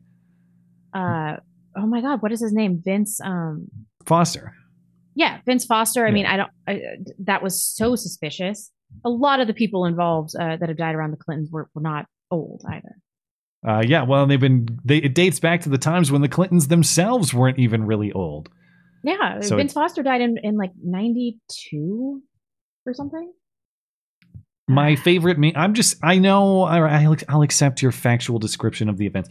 I'm still going with my favorite meme of the week, though, and that is Michelle and Barack discussing the events after realizing that the chef had seen Michelle's dick, and they had to dispose of this chef for that reason. No. I think that's the most logical explanation. That's definitely it. Yeah. I should have saved the article, but I read a great article from NBC talking about everyone's so conspiratorial on Twitter, and it name dropped people like Ian Miles Chong. Yeah. And other people like in the kind of quote unquote right wing Twitter space. I think Elon Musk was even part of it too. But it was calling them conspiracy theorists and truth deniers, whatever. But their tweets were so innocent, and I'm not saying that as a criticism of them. They weren't tweeting like, this guy definitely saw Michelle's dick and that's why he had to be whacked. They were tweeting things like, what do you guys think really happened? That was it. Just like open questions for discussion. And that was worthy of a hit piece. And while I will certainly acknowledge and respect everyone in this arena who gets a hit piece, that's a great achievement. I'm not trying to knock it. But like, all I have to do is tweet like, what do you guys think really happened with Obama's chef? And you get an NBC News hit piece? What do I have to do? You have to do more than that. I retweeted Owen Benjamin's thing about the dick, and I didn't get it for that. You're not going to get it for retweeting. You got to say something. I got to say something yourself. Okay, it was definitely about the dick. Friendly. Okay, I'm gonna have to. And you can't say it on the show for some reason. Like having a super long show, nobody ever snips things from the show to interrogate us. We haven't reached that level where Media Matters combs through every minute to. Yeah, it's just too much content. Like nobody watches a show for 3 hours and they're like, "Oh, we talked about the Jews at 3 hours and 1 minute." Like, there are people who do that. They, there are. We're just not famous enough. Okay, bottom of the hour, perfect time for hoax hate if you are ready. Oh, I'm ready. These are good ones.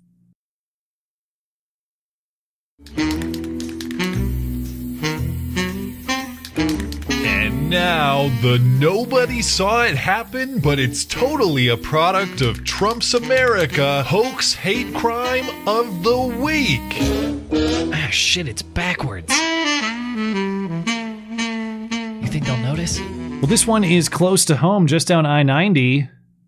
I could get a hit piece this way. If I had known that Lyle Lovett and his band with 4 black guys in it was in town, I could have just posted some ambiguously threatening symbolism in their general vicinity, and I would have earned a hit piece that way. But yeah, a member of the Lyle Lovett band, they're currently touring the country, and they were playing in Billings, Montana last weekend.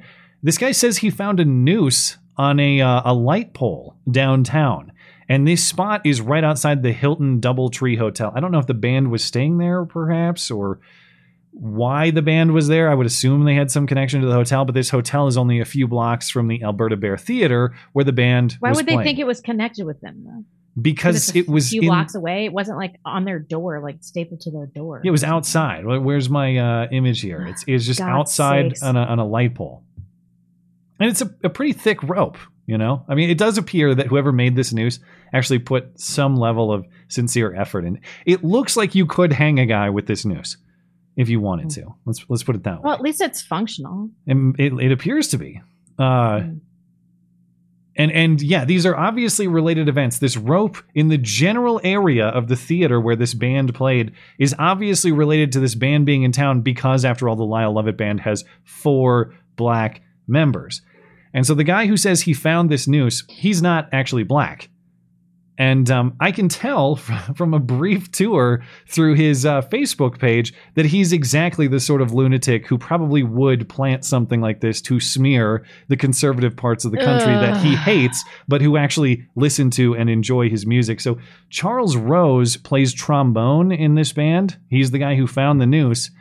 Maybe he plays sad trombone, because check out a few of his recent Facebook posts. Unironically, a picture of Joe and Jill. No scandals, no adultery, no bigotry, no collusion, no indictments. Just grace and class. I can't even read it because it's so preposterous.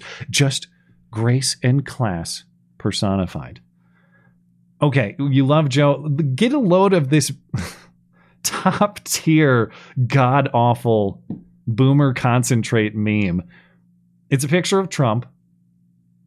Look at the nasty, very nasty man. Traitor, racist, bully, rapist, predator, adulterer, fraud, crook, white supremacist, thief, liar, molester. That's not a meme. That's just a list of words. He posted a response to Jason Aldean of Try That in a Small Town fame and controversy. He responded with a picture of General Sherman of Civil War fame saying, "I did, and your ancestors all surrendered." So, celebrating burning down your political enemies. But he's definitely not the kind of guy who would, put a rope on a light post downtown. He's posting about how, hey, did you know that if you carry that places that have weaker concealed carry restrictions, that it increases violent crime? I guarantee you that's bullshit, but okay. Doesn't understand the Civil War history, by the way. This one is elite. This is a great one. A picture of a Scrabble board, and it's Trump is a, and on triple word score, it's R.A. blank I.S.T. And you have a C and a P. He could be racist or rapist. Which one are you going to pick? They're both awesome plays, and you get all the points. Just think, this is like this guy's dream. I feel really dunked. Like, don't you? I feel really bad about myself. And last one. And yeah, I mean, this one, I'm crying right along with the guy in the meme. This is the last one, I swear. Posted this within the last 10 days. A guy reading a book in a MAGA hat. The book says why Donald Trump is being prosecuted for crimes, and he looks through the pages for reference because he committed crimes. It makes no sense. Whew. Elite. And in between these cringy so-called memes, as I was touring this Facebook page, this guy actually posts CNN articles unironically. So again, I'm supposed to believe that this guy with this terminal boomer leftism just so happened to find a noose that was definitely targeting the black guy friends in his band, blocks away from the theater, knowing somehow that they'd find it and know that it's for them. Billings police are investigating the case as a possible hate crime. But of course, a week later, there is no further information and no suspect because this is made up and did not happen. Investigators have not been able to find any cameras that captured the incident either. And I can't believe it, but according to the Billings Police Department, the surveillance system at the nearby hotel in question was down for maintenance at the time. Imagine that. What a surprise. Okay. Any other thoughts on the Billings noose? I think it definitely happened, and we should make sure to have like an incredible, unprecedented allowance of police resources to investigate this horrible. Billings is not the most dangerous place in the world, obviously, but it is somewhat dangerous. There is something of a serious crime problem there. In part, seriously?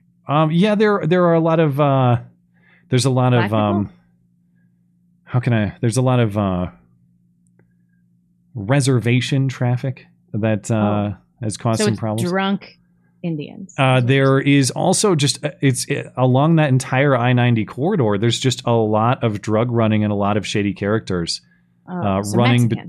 Well, just like everywhere between Seattle and Minneapolis, including our spots, you will get arrests of some sketchy people moving through town because they're involved in operations moving goods east and west along that interstate. But anyway, I'm sure they'll catch him, whoever did it. Meanwhile, in Somersworth, New Hampshire, I mentioned this one at the top of the show, 2 gay guys who own or at least formerly operated this chocolate shop say they have now closed the store. William Poole and his husband Lauren say they... L-O-R-E-N, not L-A-U, Lauren. Say they are the victims of an attack that included homophobic slurs. Now, according to investigators, the attackers are minors, and a firearm was seized by police at the scene. Okay, but they're not saying whose gun it was, even though, as we'll get to, we have evidence of whose gun it was.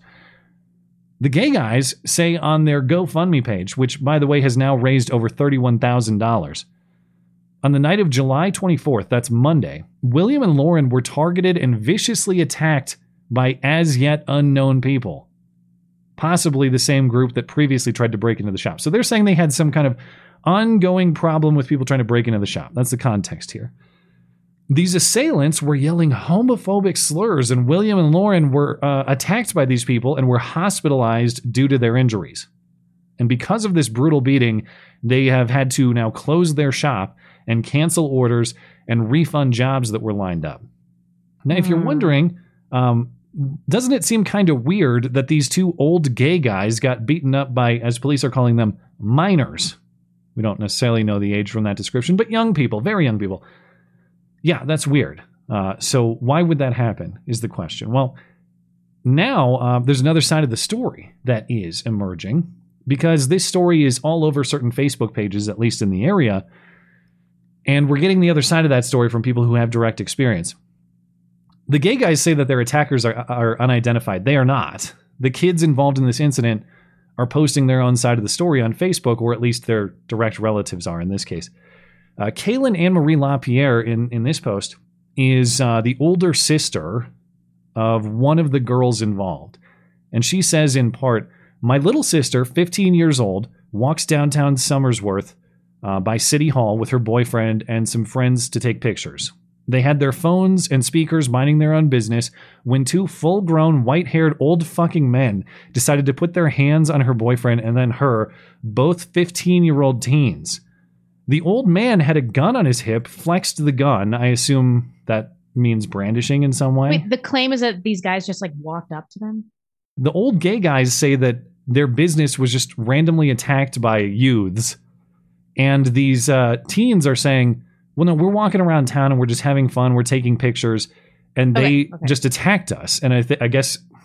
Is it right outside their business? It appears so. There is video that I'll get to in just a moment. But she continues. So this old man had a gun on his hip. He flexed the gun. Again, I assume that means brandished in some way. And then knocked out my little sister.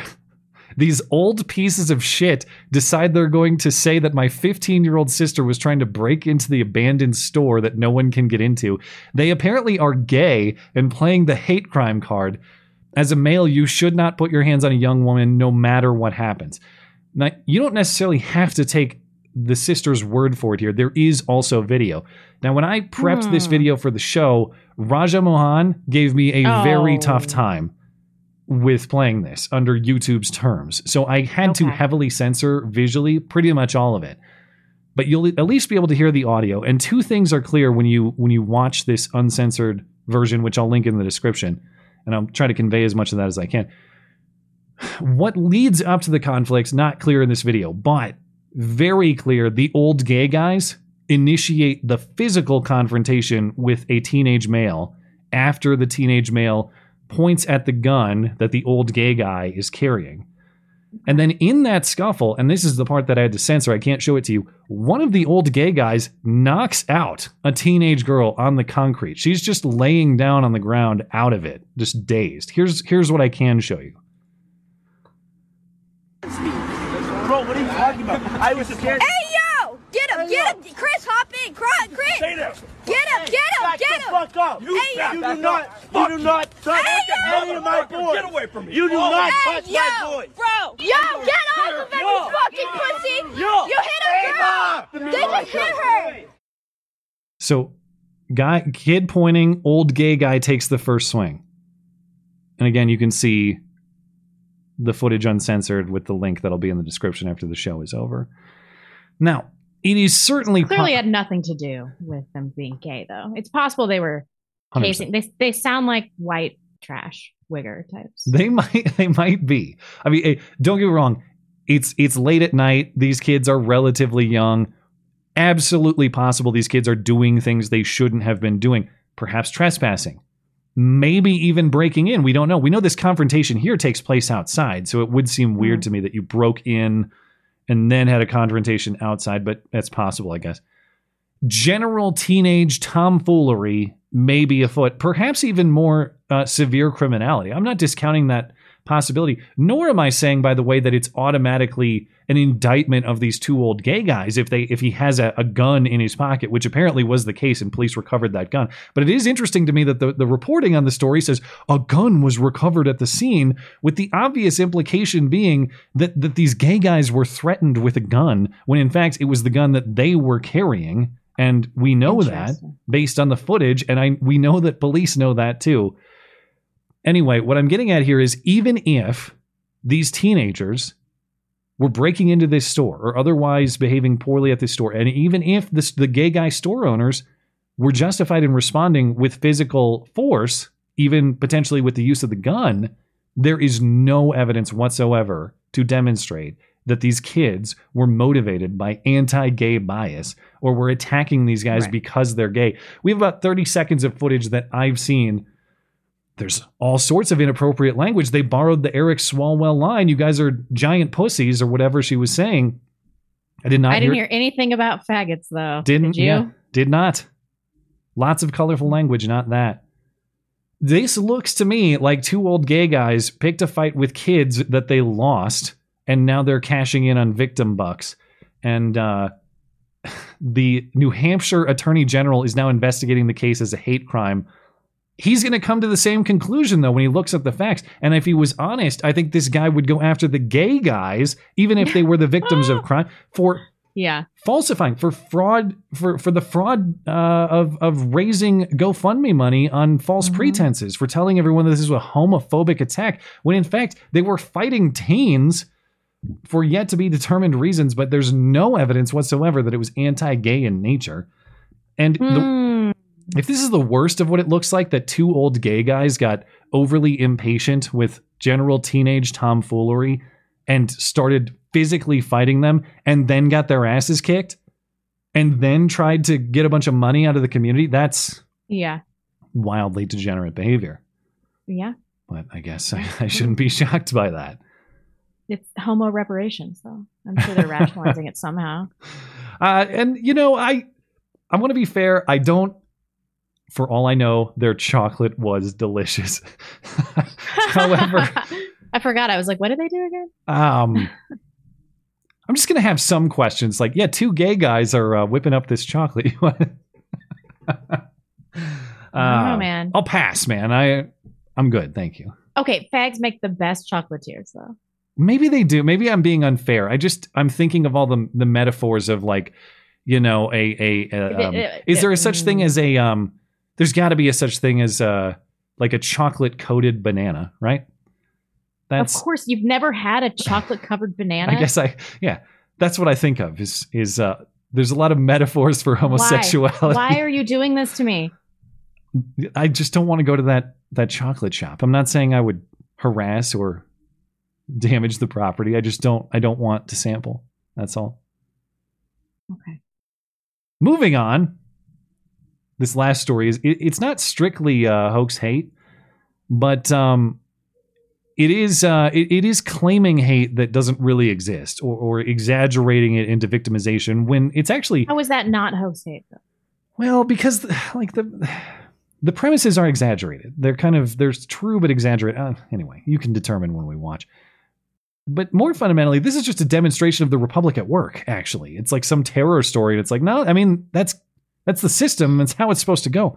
But CNN this week did a feature story on the McKee family, whose air quotes daughter, Tori, who is clearly a teenage male, feels so threatened by Ron DeSantis and the Florida legislature stopping childhood gender transitions that they have to leave the state now.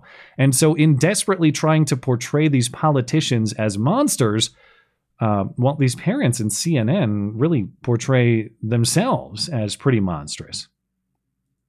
I remember Tori coming to me one time and in tears, which she doesn't normally do. And I asked her what was wrong, and she said DeSantis. And like the fact that a governor would be making my kid cry, that's a messed up government. We're absolutely moving because of the political climate and the laws in Florida. When the Florida Board of Medicine started meeting, and we realized that they were going to ban gender-affirming care for our kids, that we might need to leave because that is life-saving, essential medicine and treatment for our daughter. I had never really heard that much about trans people, and until I was like 11 or 12, I didn't even know trans people existed. Yeah, I mean, there was times before she started getting hormones and stuff that she was suicidal, but after she transitioned, she was much more outgoing, much more like comfortable with herself. I do fear for my daughter's safety. I'm looking forward to just being in a place where I don't feel under attack, where I don't feel oppressed. God help me. God help that poor kid. Why didn't bitch tits father over here put his foot down when his stupid feminist wife wanted to cut his son's dick off? How about that? What is wrong with this family? That kid's life ruined because of his weird parents. And he probably got molested as a child. That was my first thought. That's why he was suicidal. Yeah. My first thought on dad being like, well, my son was suicidal until all this. And it's like, no, joke's on you. Now he's murder suicidal. That's the problem. Yeah, he's going to kill you before he follows through on that previous ideation. And the old Desmond. He's gonna pull the punch. Yeah. He's gonna pull the Desmond, and even the mom. I mean, it's clearly a surrender to the mom, and I don't say that just by instinct. That statement from the mom at the end. I'm looking forward to being in a place where I don't feel oppressed. That's what Mom said, Yeah. referring to herself. It's an incredibly telling statement. Mom is looking for a place where Mom doesn't feel oppressed. Who is this about, really? In case in point, the testimony of the kid. Well, I'd never heard of transgenderism until I was 11 or 12. How did you hear of it, young man? Who told you about this? Was it your feminist mother? I'm going to guess she had something to do with it. And the mom saying, well, my teen is terrified of the government, terrified of the governor. That's a pretty messed up government. No, Mom, that's you feeding propaganda to your kid instead of protecting him from it. That's what that is. Where do you think this child developed a fear of Ron DeSantis? And, doesn't she realize the host of problems she's introduced? Like, that kid could have just been a homosexual man grappling with his sexuality and ashamed of his sexuality, like millions and millions and millions of other men throughout history. Now he has a whole new host of problems, including, effects from the hormone treatments. I don't know if he's done surgery yet. Like, there's no going back from this. People can deal with homosexuality. It's way less of a severe problem than transgenderism. There are. It does not. There's not a lot of intervention required in that case. In fact, there's none. Well, you could do shock therapy. No, I mean, as far as like, you don't go to, if you think that you're gay, you don't go to a doctor to make you gay. That's what I mean. Or I mean make the you other ungay direction. either. Yeah. Well, except for the example I just used, but I understand what you're saying. Like, there's no like physical intervention to. There's no help I'm you gay, so find cut off my yourself dick or whatever. Yeah. Yeah. It's so bizarre. And then as far as Mom saying, well, I'm looking forward to going to a place where I don't feel oppressed. Politically speaking, leaving your state for one that's more to your taste, that's good, actually. Yeah. And you might not like the inconvenience of moving, but you should appreciate the opportunity of having that option and the competition. Isn't that a testament to the freedom of this country? Yes.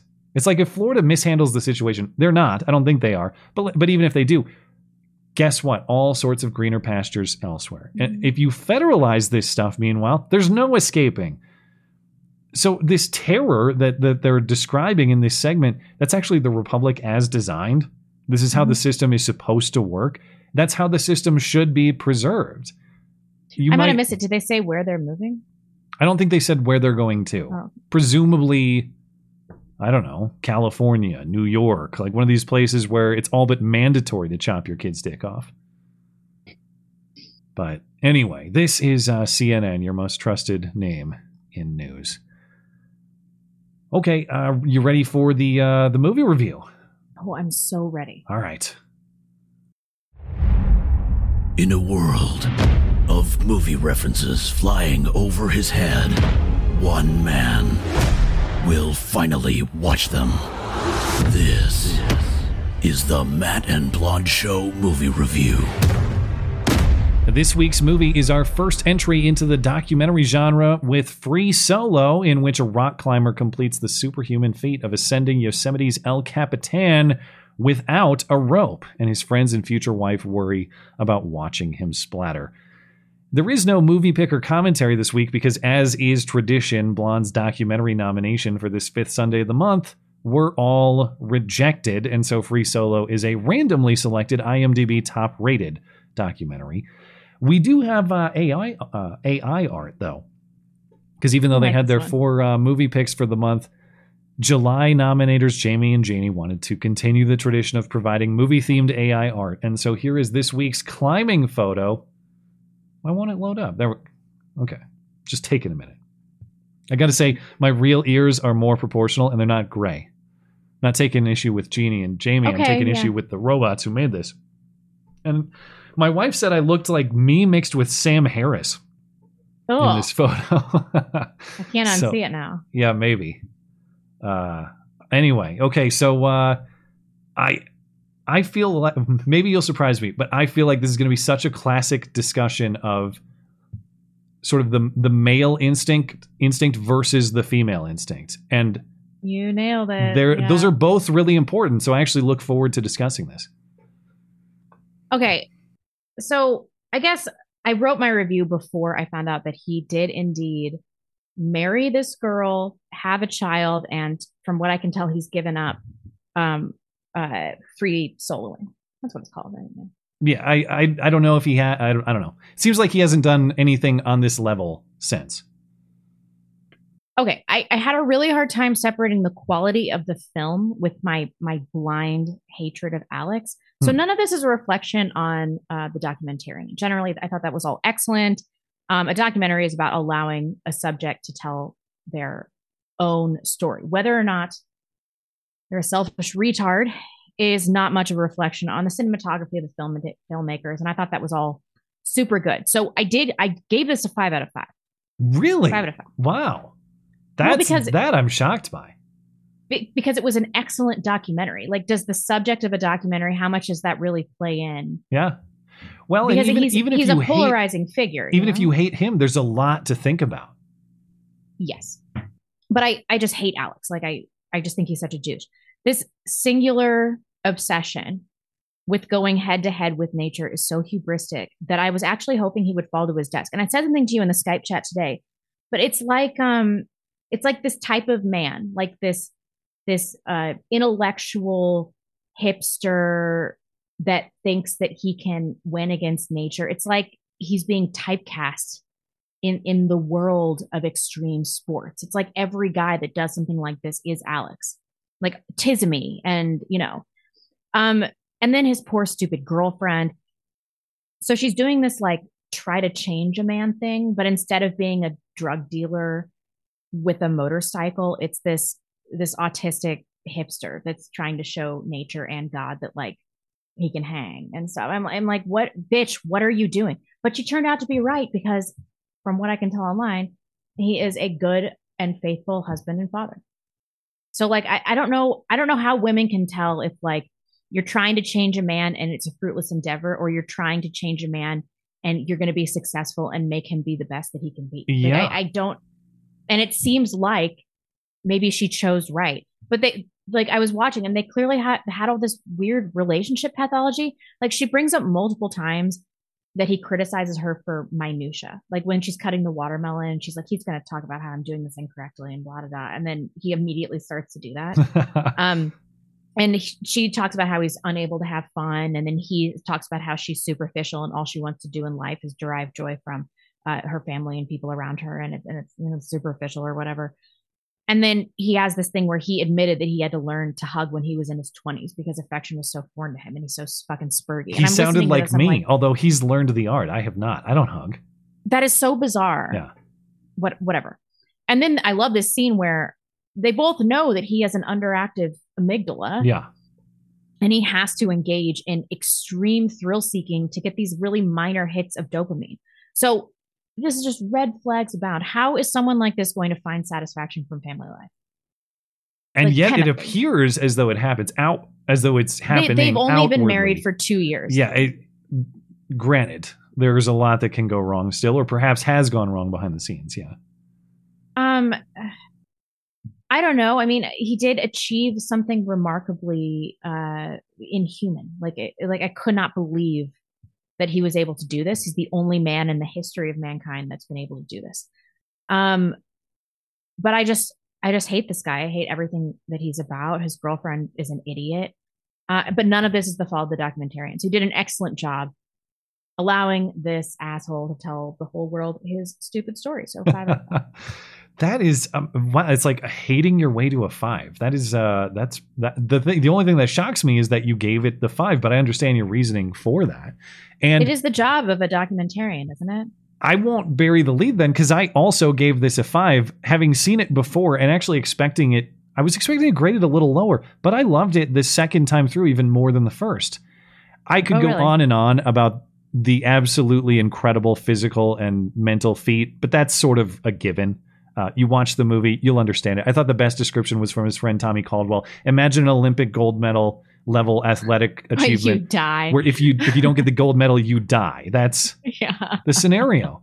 But yeah, what was great about this movie is it's the exploration of all of these important themes that go into the support of achieving this feat. So specifically what it means to be a good woman and future wife, what it means to be a good man, and what it means to be a good friend. I thought everybody fulfilled that role quite well. Specifically, Alex's girlfriend and now wife, Sani. I don't know how to say it. Weird name. I think it's Sani. But she really demonstrates and exemplifies what it means to be wifely. And by that, I mean, she doesn't try to control him.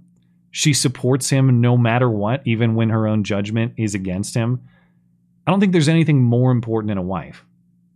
And I like to believe in this situation that it's probably her presence and her love that literally puts him over the top, whether he understands and appreciates that or not. And then I wrote in the review, as you mentioned, her patience and that unconditional support was in fact rewarded. She got that marriage. She got the baby girl June last year. To endure what she did psychologically and to have her faith rewarded, I think is very satisfying. So she must have seen something authentic in him where she knew that she was going to be able to have this outcome. And like, I don't understand how she was able to do that because it seems so fruitless. I'm watching this. I'm like, they clearly broke up and like after this, right? Yeah, I don't know. I wish I had an answer to your question of like, if the expectation for women is to give their unconditional support to that man, how do you know that you picked the right man? Because if he falls and dies, then she's an idiot who gave her full faith to the wrong guy, potentially. How do you make that distinction? I don't know. I just know that what I saw there is like being wifely to a very, very high degree. And I think every man would be so lucky as to have something like that. And do you think she's hot? For my wife thought she was very attractive. I'm not allowed to comment. Oh my gosh. I was so all about this chick. You guys need to Google her, but she is the perfect combination of being adorable and being smoking hot. I was like, I'm so into this girl. And I'm not saying that Alex is a perfect man. I think in many respects, at least as portrayed in this movie, he probably doesn't appear to value her sufficiently in many instances. So when I say that he exemplifies what it means to be a good man, I don't mean that he's perfect, of course. I can see all the criticisms that you're saying. And I could see someone saying, well, Alex Honnold, he's an idiot who's taking an unnecessary risk for no real gain. At the end of the day, what does he get? He just gets to say, I'm the guy who did that. I'm the only one who did that. But what does that mean? Does that provide society with some sort of great wealth? Does that provide us with some interesting new technology? It doesn't really benefit our lives significantly. I get that point. My point on appreciating Alex Honnold is not that he needs to take that risk. It's that society needs guys like him that are willing to do similar things. So my criticism, because in prior generations, you needed guys of similar traits and fortitude for war or for settling new territory or for developing. That guy would suck at war. Oh, I don't think so at all. I think that just his incredible athleticism alone, not to mention his achievements under pressure, his stamina, his fortitude. I think he'd be incredible. Right. But you needed that male instinct for broader, more socially beneficial purposes. If I'm going to criticize Alex Honnold, it's just that like his necessary male instinct is channeled towards something that's probably less productive, socially speaking, than prior generations. But that doesn't make me respect the traits that he has any less. And so when I think about like why I appreciate him, it's not that every man has to go out and do something nobody's ever done and climb El Capitan in that way. It's that everybody kind of has their own personal challenge that you just obsess over in that way. It might be something more commonly done. It might be something less scary to most people, but you have to find that and you have to channel that energy toward conquering it and toward building something that matters. Women do not have this because our Everest is having children. I think there's a lot of truth to that. And that's not dismissive. It's like, it's a genuine power that you guys have that we don't. We have to do other things. And he just talks about everything he says about like, well, you know, nothing great has ever been achieved by maintaining comfort or by being cozy. And yeah, you might not have to risk your life in a reckless way, but challenge, it leads to progress. Comfort leads to stagnation. You got to take risk to discover the reward. I think that he embodies all of that. I also think his friends demonstrate what it means to be a good friend. And I think to watch this knowing like that, every single grip or every single step might be my good friend's last. I might watch him suffer a horrible death, watching him fall, knowing that he's realizing that I'm watching him fall and he's about to meet the end in a moment. But Tommy Caldwell says something in there that I think is important. It's like, yeah, I know he's going to do this. And I feel like if I didn't help him try and he fell, it would be worse. than helping him and having him fail and knowing that I did what I could for him. And it's a very difficult line to walk with friendship. Like, how do you advise friends without controlling them? And how do you respect friends' wishes when you disagree with them? And how do you know if and when to walk away when you think a friend is being destructive? And you could argue that Alex is destructive or unnecessarily risky. But I have a lot more respect for people who are risky in pursuit of ambition rather than risky in pursuit of things like partying or chasing women or whatever dead ends. So whatever his possible faults, Alex Honnold, a guy of incredible ambition, and just when I think about my role as a friend, whenever I encounter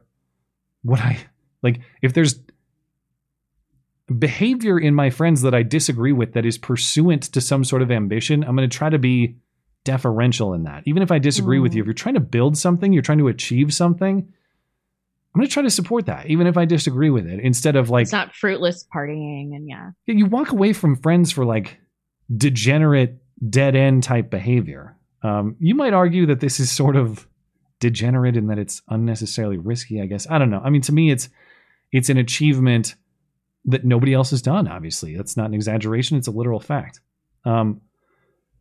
I thought the psychology and the physiology of fear was so fascinating. You mentioned that brief moment where they scan Alex's amygdala, or they give him that MRI.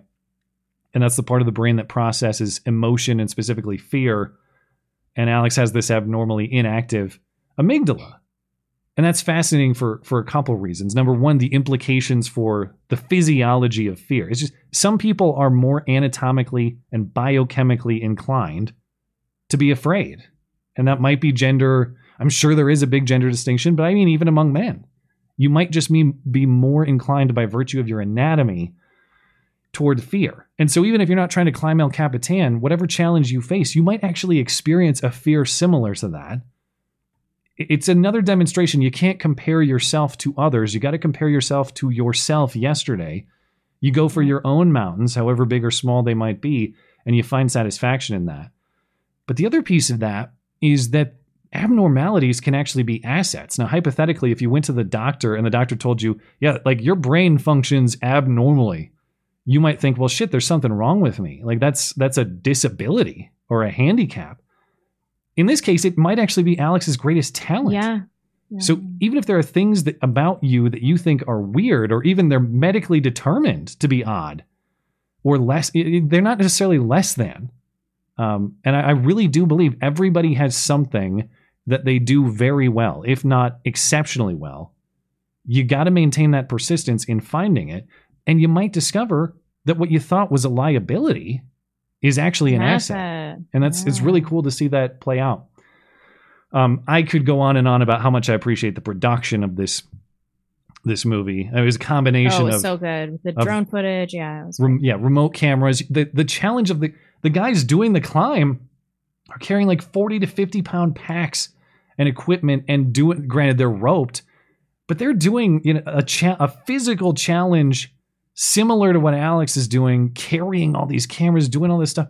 The guys who shot this, solo it, man. I know, but like the guys who shot this, there's Jimmy Chin, the guy who the documentarian, the guy who made the movie. It's like there's basically like 3 or 4 people we could call to make this movie in the world. It's an incredible feat just through their actions alone, and so they deserve a huge amount of credit. Now, this isn't, as far as criticism, this isn't even a point that I hold, but it's one I could see someone making. And normally this is a criticism, I would say myself, which is like, hurry up and get to the climbing or die. Come on. It does take a while to get there. And it's a lot of background. How long was it? I don't even know. It's an hour 40, and it's like the last 20 minutes are the climb itself. It's a lot of preparation. Fine. It's a lot of background. I'm not bothered by that in this movie because I think that these support roles were fascinating and necessary to explain and understand this achievement. But let's say that you're like rock climbing guy who's more interested in the specific technicalities of how he did each move to make that ascent. You might be underwhelmed by this movie in that case, but I think for the general public, and I include myself in that, this was an incredibly well-made movie. Technically speaking, and just it fascinates me in ways beyond the climb itself. It fascinates me in ways as I mentioned, just like all these concepts of what it means to be good in so many different roles and how those roles come together to achieve something great. Everybody was necessary. They all contributed something different. And we should all be conscious of how we potentially emulate that sort of behavior where we fit into those same roles. So I can't stop thinking about it. Like ever since I watched it the second, I've thought about it significantly ever since. And that's how I award my high scores. How much do I think about it later? How much does it occupy my mind? And Free Solo, I can't say enough about it and I can't stop thinking about it. So 5 wikis. Nice. We love you. You're very special. It activates my amygdala. I wonder what the early vote. Everybody hates Free Solo. The early voters hate it. They're all giving it 1 wiki. What? Hardly anybody's voted yet, so I don't know. Oh, okay. I mean, maybe they're just continuing the bit. We have to reject what Blonde says and then also hate the movie that was picked. Damn you all. Yeah. But next week, we got a classic that I've never seen, Raiders of the Lost Ark. Really? I've never seen it. I'm familiar, Wow. but never seen it. And then remaining nominations for August are from listener J.G. Henry. They are Contact, Kung Fu Panda, Passengers, the 2016 movie, Silverado, The American President, All the President's Men, Roxanne, or of course you can reject the list in favor of a randomly selected top-rated movie instead. And as a reminder, if you'd like to read my movie reviews, comment how wrong I am, submit your own rating, vote for the next movie, and sign up for the chance to be the movie nominator for the month. The one and only place to do it is in my weekly movie review column, linked in the description and on the homepage of the website. That is mattchristiansenmedia.com. I'll be curious to see it, and I'm sure people will chime in over time. I'm not saying you have to love Free Solo. I'm curious how much of it is like the voter hate. Is that sincere? Is that trolling, or is there sincere hatred? And if it is sincere hatred, I want to know why. I want to know what people hate about it. And my guess is, I'm guessing it's things along the line of what you said, where you just hate Alex the guy. Yeah. I could kind of see that. Yeah. But anyway. Let's get to our chatters. Let's see. Do you have anything? Yeah, just one on Rumble. Hillbilly Deluxe says, since Trump was subpoenaed to provide security videos, he could just bleach bit it and hit it with a hammer like Hillary did. Yeah, I mean, what you mean, like wipe it with a cloth? That's what he should do. He should rub it down. Yeah. Okay, we're good on Rumble. We're good on Odyssey. And we're good on DLive. Thank you guys over there. Mojack 420. It's not Obama. His dad is Frank Marshall Davis, American Communist Party member. Big Mike is a man. The daughters are rentals. Change my mind. You can't change. No, the daughters look were stolen nothing like from Michelle. Haiti. Or they're they're like what's the other theory, that they're the daughters of the Obama friends who look a lot more like them? Actually, neither of them look like either Obama parent, and they look nothing like each other. They don't really look like each other either. Yeah. Anyway. Evil Zombie 2. I went to high school with Candace Swainpool. It's pronounced Swanapool. Well, there you She go. was actually a really cool person. She had modeling contracts even back then, but never acted aloof. Good choice. She is stupid hot. If I could look like any woman in the world, I think it would actually be her. Wow. High praise. Or just walk around naked all the time. It'd be awesome. And unsanitary. Citizen 7. Not only was Obama seen with injured hands, but a paramedic on scene reported that Obama's chef showed signs of blunt force trauma. I wonder if the chef saw Big Mike Schlong. I don't know. This all sounds like bullshit. Well, yeah, see that I read that there were no signs of physical struggle when they got his body. I'm not saying that you're wrong. I need to see who said that, because the report I saw said nope. It was his throat was as pristine as George Floyd's, not a bruise on it. So there wasn't any kind of strangulation or anything like that. I don't know. But why? N-word, please. Why the Obama Band-Aids? What happened to his hand? I don't know. He was dog fighting or whatever he does. And you know, Obama also didn't even use the special Band-Aids for black people that they make now. Did you notice that? White Band-Aids. He used the normal white people Band-Aids. Have you had the experience it's colonization. yet? Have you had the Yes, experience? they have all the colors now. Yeah, but when I had that stupid finger infection, because I have experience with needing bandages for my fingers lately, just like Obama. I went to the store, and at this particular Safeway here in town, the only ones they had were black people bandages. It's like, why are you even bringing? Just look at the demographics of this town, man. The one black guy needs bandages, so you brought in like 10 packs. How injured is he gonna get? Maybe they've had those 10 packs for like 15 years. They might have. We had a similar experience. We were shopping at Kohl's yesterday. We were going through the Kohl's. My wife had a return to make, and so we were looking for toys for our son. And I'd be maybe exaggerating to say exclusively, but the Barbies where you can comb their hair. Yeah. It's like the half Barbie, like she's severed at like I don't know, like she's just a cut in half. It's not a full Barbie, you know, she's just like chopped off like at the chest and you comb her hair. It's a really weird thing. She's not a full doll. She's just like upper Barbie. But anyway, the point I'm making, they were almost all black. It was like nothing but black Barbies for sale at Kohl's. Weird. That was also weird. It's just like these like specific black products are everywhere all the time. And they are always on sale though. Well, see, I always wonder, I don't think these at Kohl's were on sale, but I noticed. Do you have a grocery outlet up there?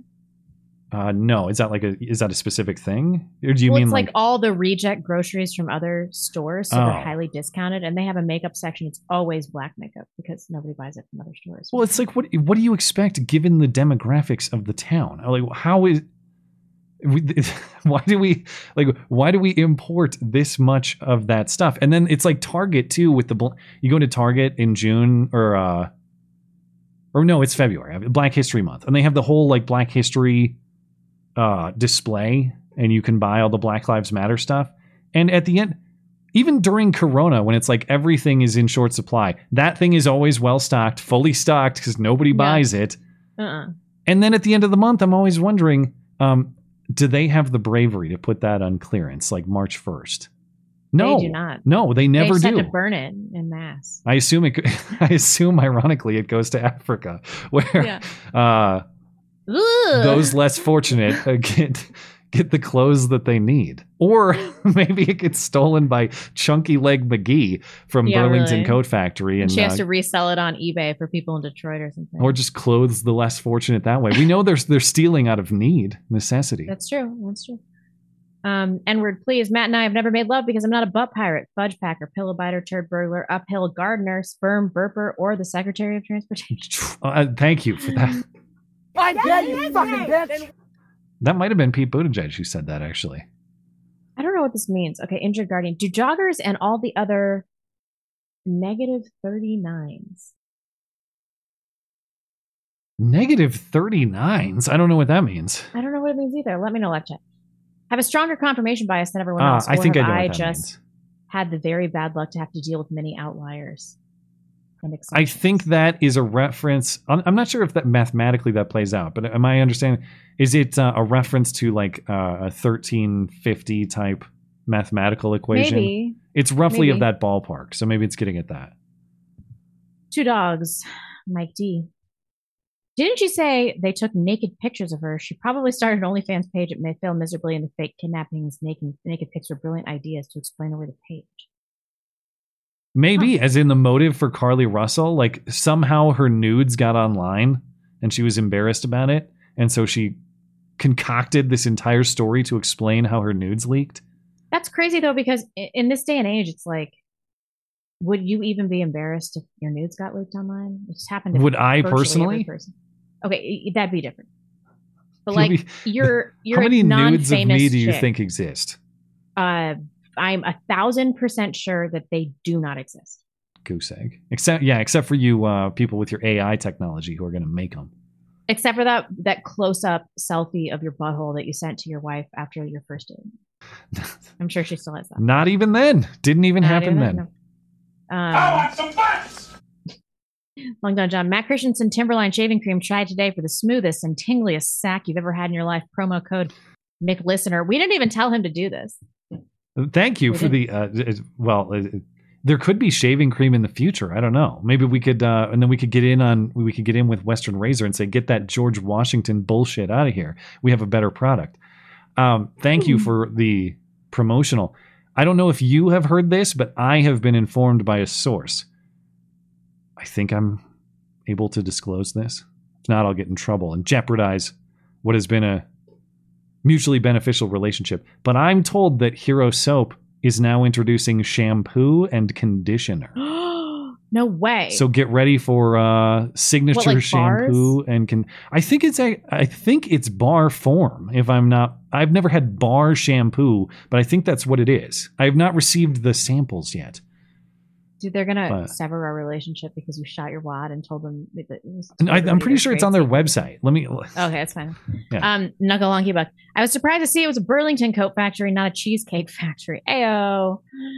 Boogeyman 917 says, I doubt it. That's what was in the pants. Yeah, it was just a giant cheesecake. Thank you for clarifying, and thank you, Boogeyman. And by the way, I doubt it. It is on their website.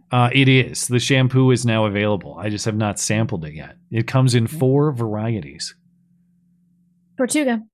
Don't tell my 15-year-old son that playing sports might cause a heart attack. He'll use an excuse to argue he needs to stay in his room playing video games. I know. I was wrong. 2 shampoo varieties, 2 conditioner varieties. You fucked up. You are fake news. You are fake news. Rafael Salvador. Honestly, I'm just laughing over this whole brony business. Stupid name, by the way. If you knew how much LeBron tried to be the next Michael Jordan, you just have to appreciate how karma just bit this gigantic POS hard. Yeah, but his kid didn't ask for it, and he probably was made to get vaccinated. Again, as far as I know, nobody knows his specific vaccination status, but if I'm not mistaken, USC, among many schools, has been aggressive about that sort of thing. So I would assume. Yeah. Jerry Smith. I've always aligned more with Matt on things, but after spending the week watching Free Solo, I might be becoming a bigger blonde fan. My take on Free Solo, big if true. If true. So like you're saying hoax Free Solo of the week. Is that what he's saying? Could be. That is probably what he's saying, but it couldn't be. Oil King. Oh, okay, dude. All right. I'd like to vote yes for this bill. Oh, wait. What is this bill? Oh, never mind. My soap opera will be on in 5 minutes. Yag, yag, yag. I tooted. Beep, boop, boobs, tub. Mitch is lagging time for a new GOP. What the is Some this? of that made sense. I have no idea what that. I guess it's every bit as sensible as Feinstein and really, yeah, and McConnell. So I'll give you that. Congress. Thank you, man. Holden Mulray. High truth seekers. Besides price increases, inflation manifests as smaller amounts, shrinkflation, diluted ingredients, hydraflation, more onus on the buyer, DIY, etc. What forms have you noticed? Well, okay. So my pregnancy craving, only when I'm pregnant, filet of fish sandwich. Okay. I get one like, I don't know, a month ago. They're legit this big. They're this big. I guess I don't know what the original size was. I couldn't tell. When I was a kid and I would get one, they would be this big. But you were also smaller. Okay, maybe I'm lying. No, I'm sure they have. I'm sure they are like Beetlejuice's head at the end of the movie. They have. Yet drinks are just so large, just impossibly large. Besides the examples that you're naming, I'm struggling to think of one that I've noticed that isn't that. But the shrink stuff is pretty obvious, and I can't really blame the companies for doing that. If you're a producer, you have 2 options. You can increase the price of your product, or you can know what to do, or you can reduce the amount of the product and keep the price the same. And I understand strategically why you would pick that. The worst offender that I saw, we haven't bought them lately, but we used to buy those like kid Cliff bars, and they used to be like the size of a Nutri-Grain bar, like roughly the same dimensions, kind of flat, sort of long, rectangular. By the end, and I mean like within the last year, they became shaped almost like a very long Tootsie Roll. They were almost like cylindrical and long, like a really long cigarette. Like to hide the shrinkflation? Yeah, they were almost like cigar shaped instead of bar shaped. And that's because they had to keep the price the same and just give you half the bar instead of the full bar. There you have it. Vanessa Stoller Hunter clerk issue. There were 2 calls. Another clerk called Hunter lawyer back. I think it was a buddy. Robert Bouvet Read the transcript. DOJ was complicit with deal, even admitted to judge deal was unprecedented. Yeah, This was a sweetheart deal. I mean, I don't know why they're fighting it so hard. There must be some kind of incredibly embarrassing or incriminating information. Yeah, if there's more details on the way the call went down, I'll have to check them out, because if they were actually trying a stunt like that, I find it to be unbelievable. It would not shock me. Well, I mean, I would be shocked, but it is these people we're talking about after all, so it's totally possible. And I'll have to read more about it. Thank you, Vanessa. Killer Manjaro. Blonde, $100 super chat if you name your daughter LaDonna. No, I'm not doing that. $10. But you know what name I'm really into? What? Elsa. Then you have to go with the Frozen thing. You know. But there's the Frozen issue, which I've never seen. People But it's not like so Frozen specific. It's not like I'm naming my daughter Cinderella or something. Like, do you think that you can get around the Frozen thing? It's not against the law, ho. Fuck you. I think you got to go with LaDonna, is what I think. No, I think that's totally fine. I think it's a great name. I can't remember if I mentioned this on the stream or not, but we have a similar dilemma in that we both love the name Hayden. But you got Anakin Skywalker ruining the whole bit. You cannot name your kid Hayden Christensen. I know. Like, he's not the most famous actor of all time. No, you can't. But everyone's going to be like, oh, look, we got Vader around here. We got Anakin showing up. It sucks. And I love that name.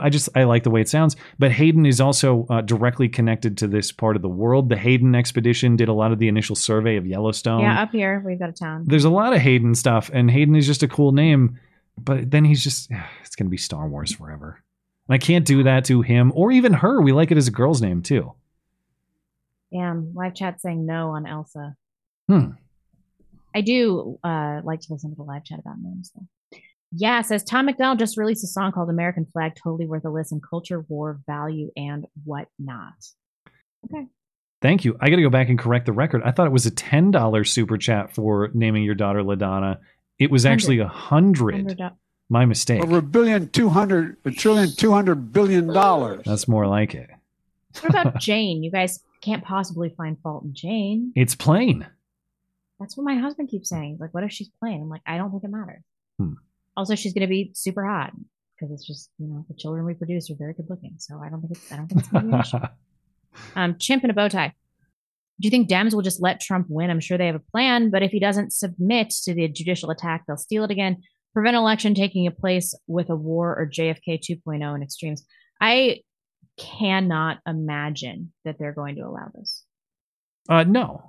Do I think that even if the vote put him in office, that they would just say, well, that's the system at work. Guess we'll learn our lesson and do better next time. No. No. There are fortification mechanisms in place.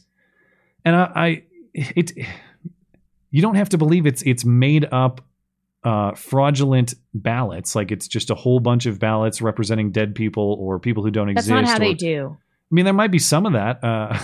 Dead people do tend to vote Democrat. That is a known trend. But they use multiple strategies, so it's harder to pin down exactly how they. I think it's as simple as the ground game of the ballot harvesting and changing the rules in a lot of these states per corona to be more friendly toward that sort of thing.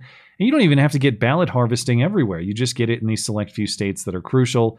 And as long as they can go around and all but harass people into filling out the ballot for the person that they want and giving it to that person to carry it to the ballot to the collection box, then you have to have a paid army of people to do this collection in the same way that they do, and Republicans just don't have that. Not only do they not have the resources and the staff, they don't even have the geographical friendliness. Because if you're going to ballot harvest for Republicans, generally speaking, urban centers are not your friend. Maybe you could borrow the Democrat pressure tactics and just like go to apartment complexes and be like, you're going to vote Republican now because, or I'm not going to leave you alone until you do. But generally speaking, that's not. You're gonna have a very, very hard sell. Then again, I guess it's Democrats have to sell Joe Biden, and they're selling that. So how hard could the sell be? You don't even have to be Republican. Just say, hey, would you be interested in voting for not Joe? Like, okay. I'll take your ballot in for you. Come on, Brian. Gosh, I really don't mean to simp for blonde, despite the pregnancy is still hotter than 80% of my 22 to 26-year-old girlfriends. Back off, GGL. Who's GGL? Yeah, I don't know. GGL. Yeah, I don't know that one. I'll have to look it up. No one should be simping for me. I am so disgusting and fat right now. And old. Humble radish farmer. Dear Matt and Blonde, I hope you're doing well. That being said, air fryers are gayer than the NFL and NHL combined, noting beets, deep frying, and beef suet. What? Well, I'm not anti-deep fry. It's just like, how practical is that in your home? You got a lot to deal with if you're actually doing the oil frying. And I just like mess-wise, and I suppose even calorie-wise, I would just prefer to air fry. If that makes me gay, then... well, I guess I have... where's my sounder of the night? Then yes, I am absolutely gay. Yeah, my answer is I'm gay, you fucking bitch. I'm gay, you fucking bitch! Knuckle Hunky Buck.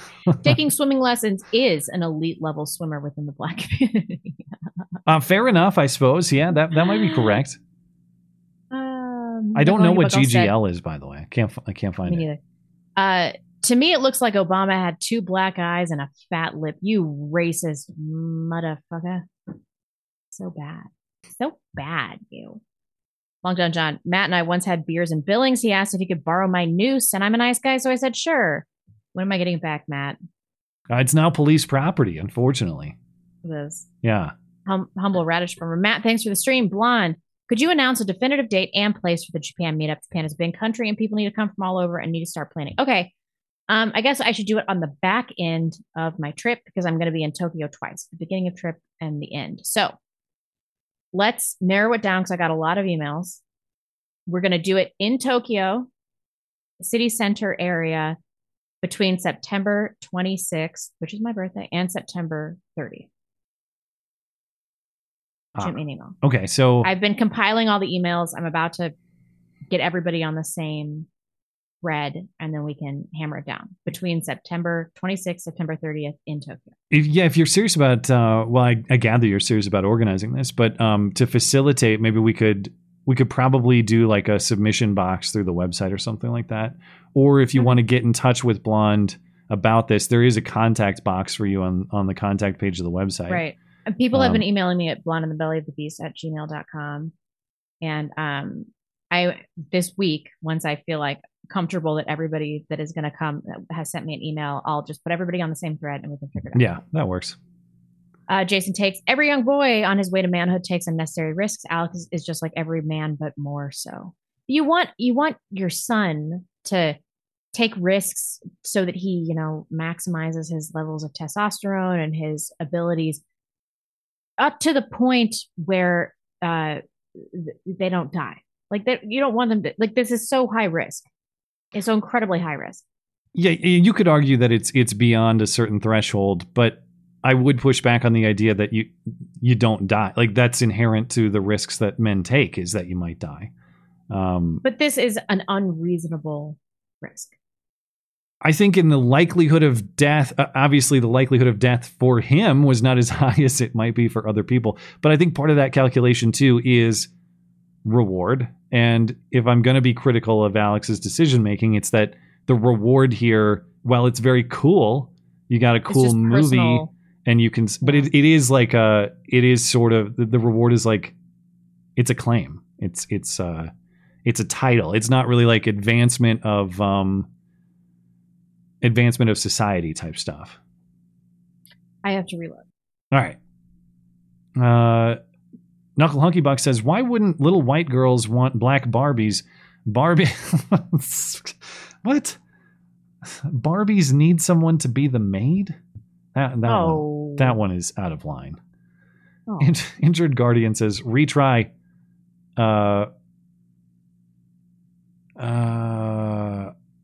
Wait, okay. Do black people have a stronger confirmation bias than everyone else? Far too many of my more bothersome customers have extreme confirmation bias. It is very frustrating and very perplexing. I forget your exact situation, like what employment context you're talking about. So it'd be hard for me to speculate or say.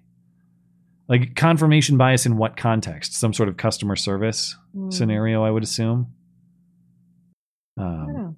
Anyway, my apology for dropping the ball a little bit on that. I just don't know the exact context. Thank you, as always, Injured Guardian. Incompetent Hand says, I can't think of anything funny or relevant to say this week. Well, thank you for supporting the show nonetheless. Very much appreciated. Jerry Smith says, I mean, I watched all 12 hours of Free Radical and thought, wow, if this is true, that really changes things for me. Is that an actual 12-hour? I don't know the movie. I don't know. A History of Experimental Film? Is that what we're talking about? I'm not sure.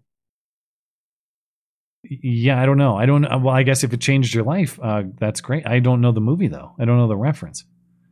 Plum Logan, thank you, Jerry, by the way. Alex Hunold is the epitome of revolt against the modern world, finding purpose in struggle, not a mystery that a woman would be uncontrollably attracted to that and to explore the world as he sees it. That's probably right. Yeah, that's true. That there's just something, even if it seems on paper to be wildly irrational and risky, I think there's just something about that spirit that is so inherently male that there's something about the female spirit that is just inherently attracted to it, even if it's stupid, even if it's just dumb from a calculation perspective. I think that a lot of this is kind of like instinctive or primitive in the way that he's describing. I have to refresh, but I left off after Plum Logan. Nope, Looks like... oh, no, there's one more. Oh, yeah, Tortuga. My uncle was born and his mom was unconscious, so his birth certificate lists his name as Baby Boy. So his real name is Baby Boy Miles. May I suggest Baby Boy and Baby Girl as viable names? Okay, I'm into it. I like it. Well, a lot is going to be determined tomorrow for us. I had a premonition that it's a girl.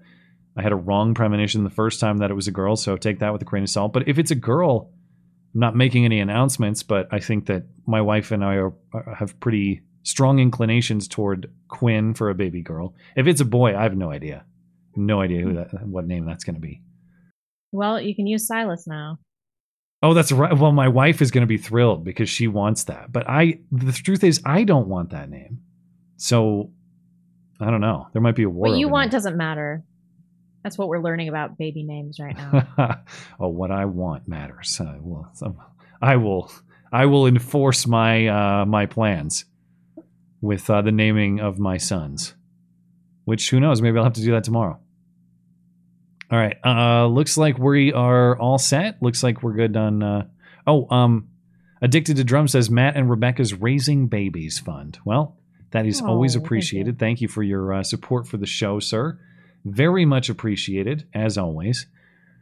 And we're good. We're good on Odyssey. You're very special. We're good on DLive, and we're all set on YouTube and Tippy. One quick refresh just to make sure, and we'll call it a night. Anything else before we're out of here? Nope. Okay, well, thank you guys, as always, for your participation in the show. Thanks for listening live. Thanks for your chatting. Thanks for your super chatting. Thanks for connecting us with some of the details and facts that we may have missed. It's very much appreciated. If you're listening later on demand, thank you kindly as well for tuning in and for supporting the show. If you need more to listen to, if you can't get enough, head on over to the podcast platforms of the show.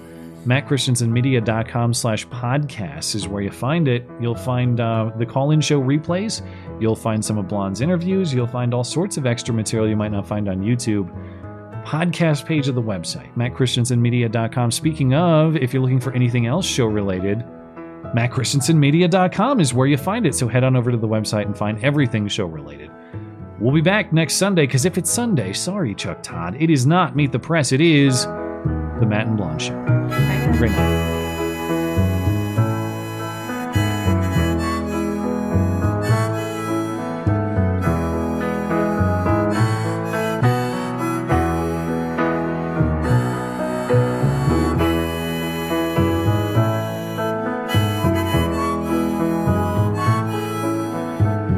But I may as well try and catch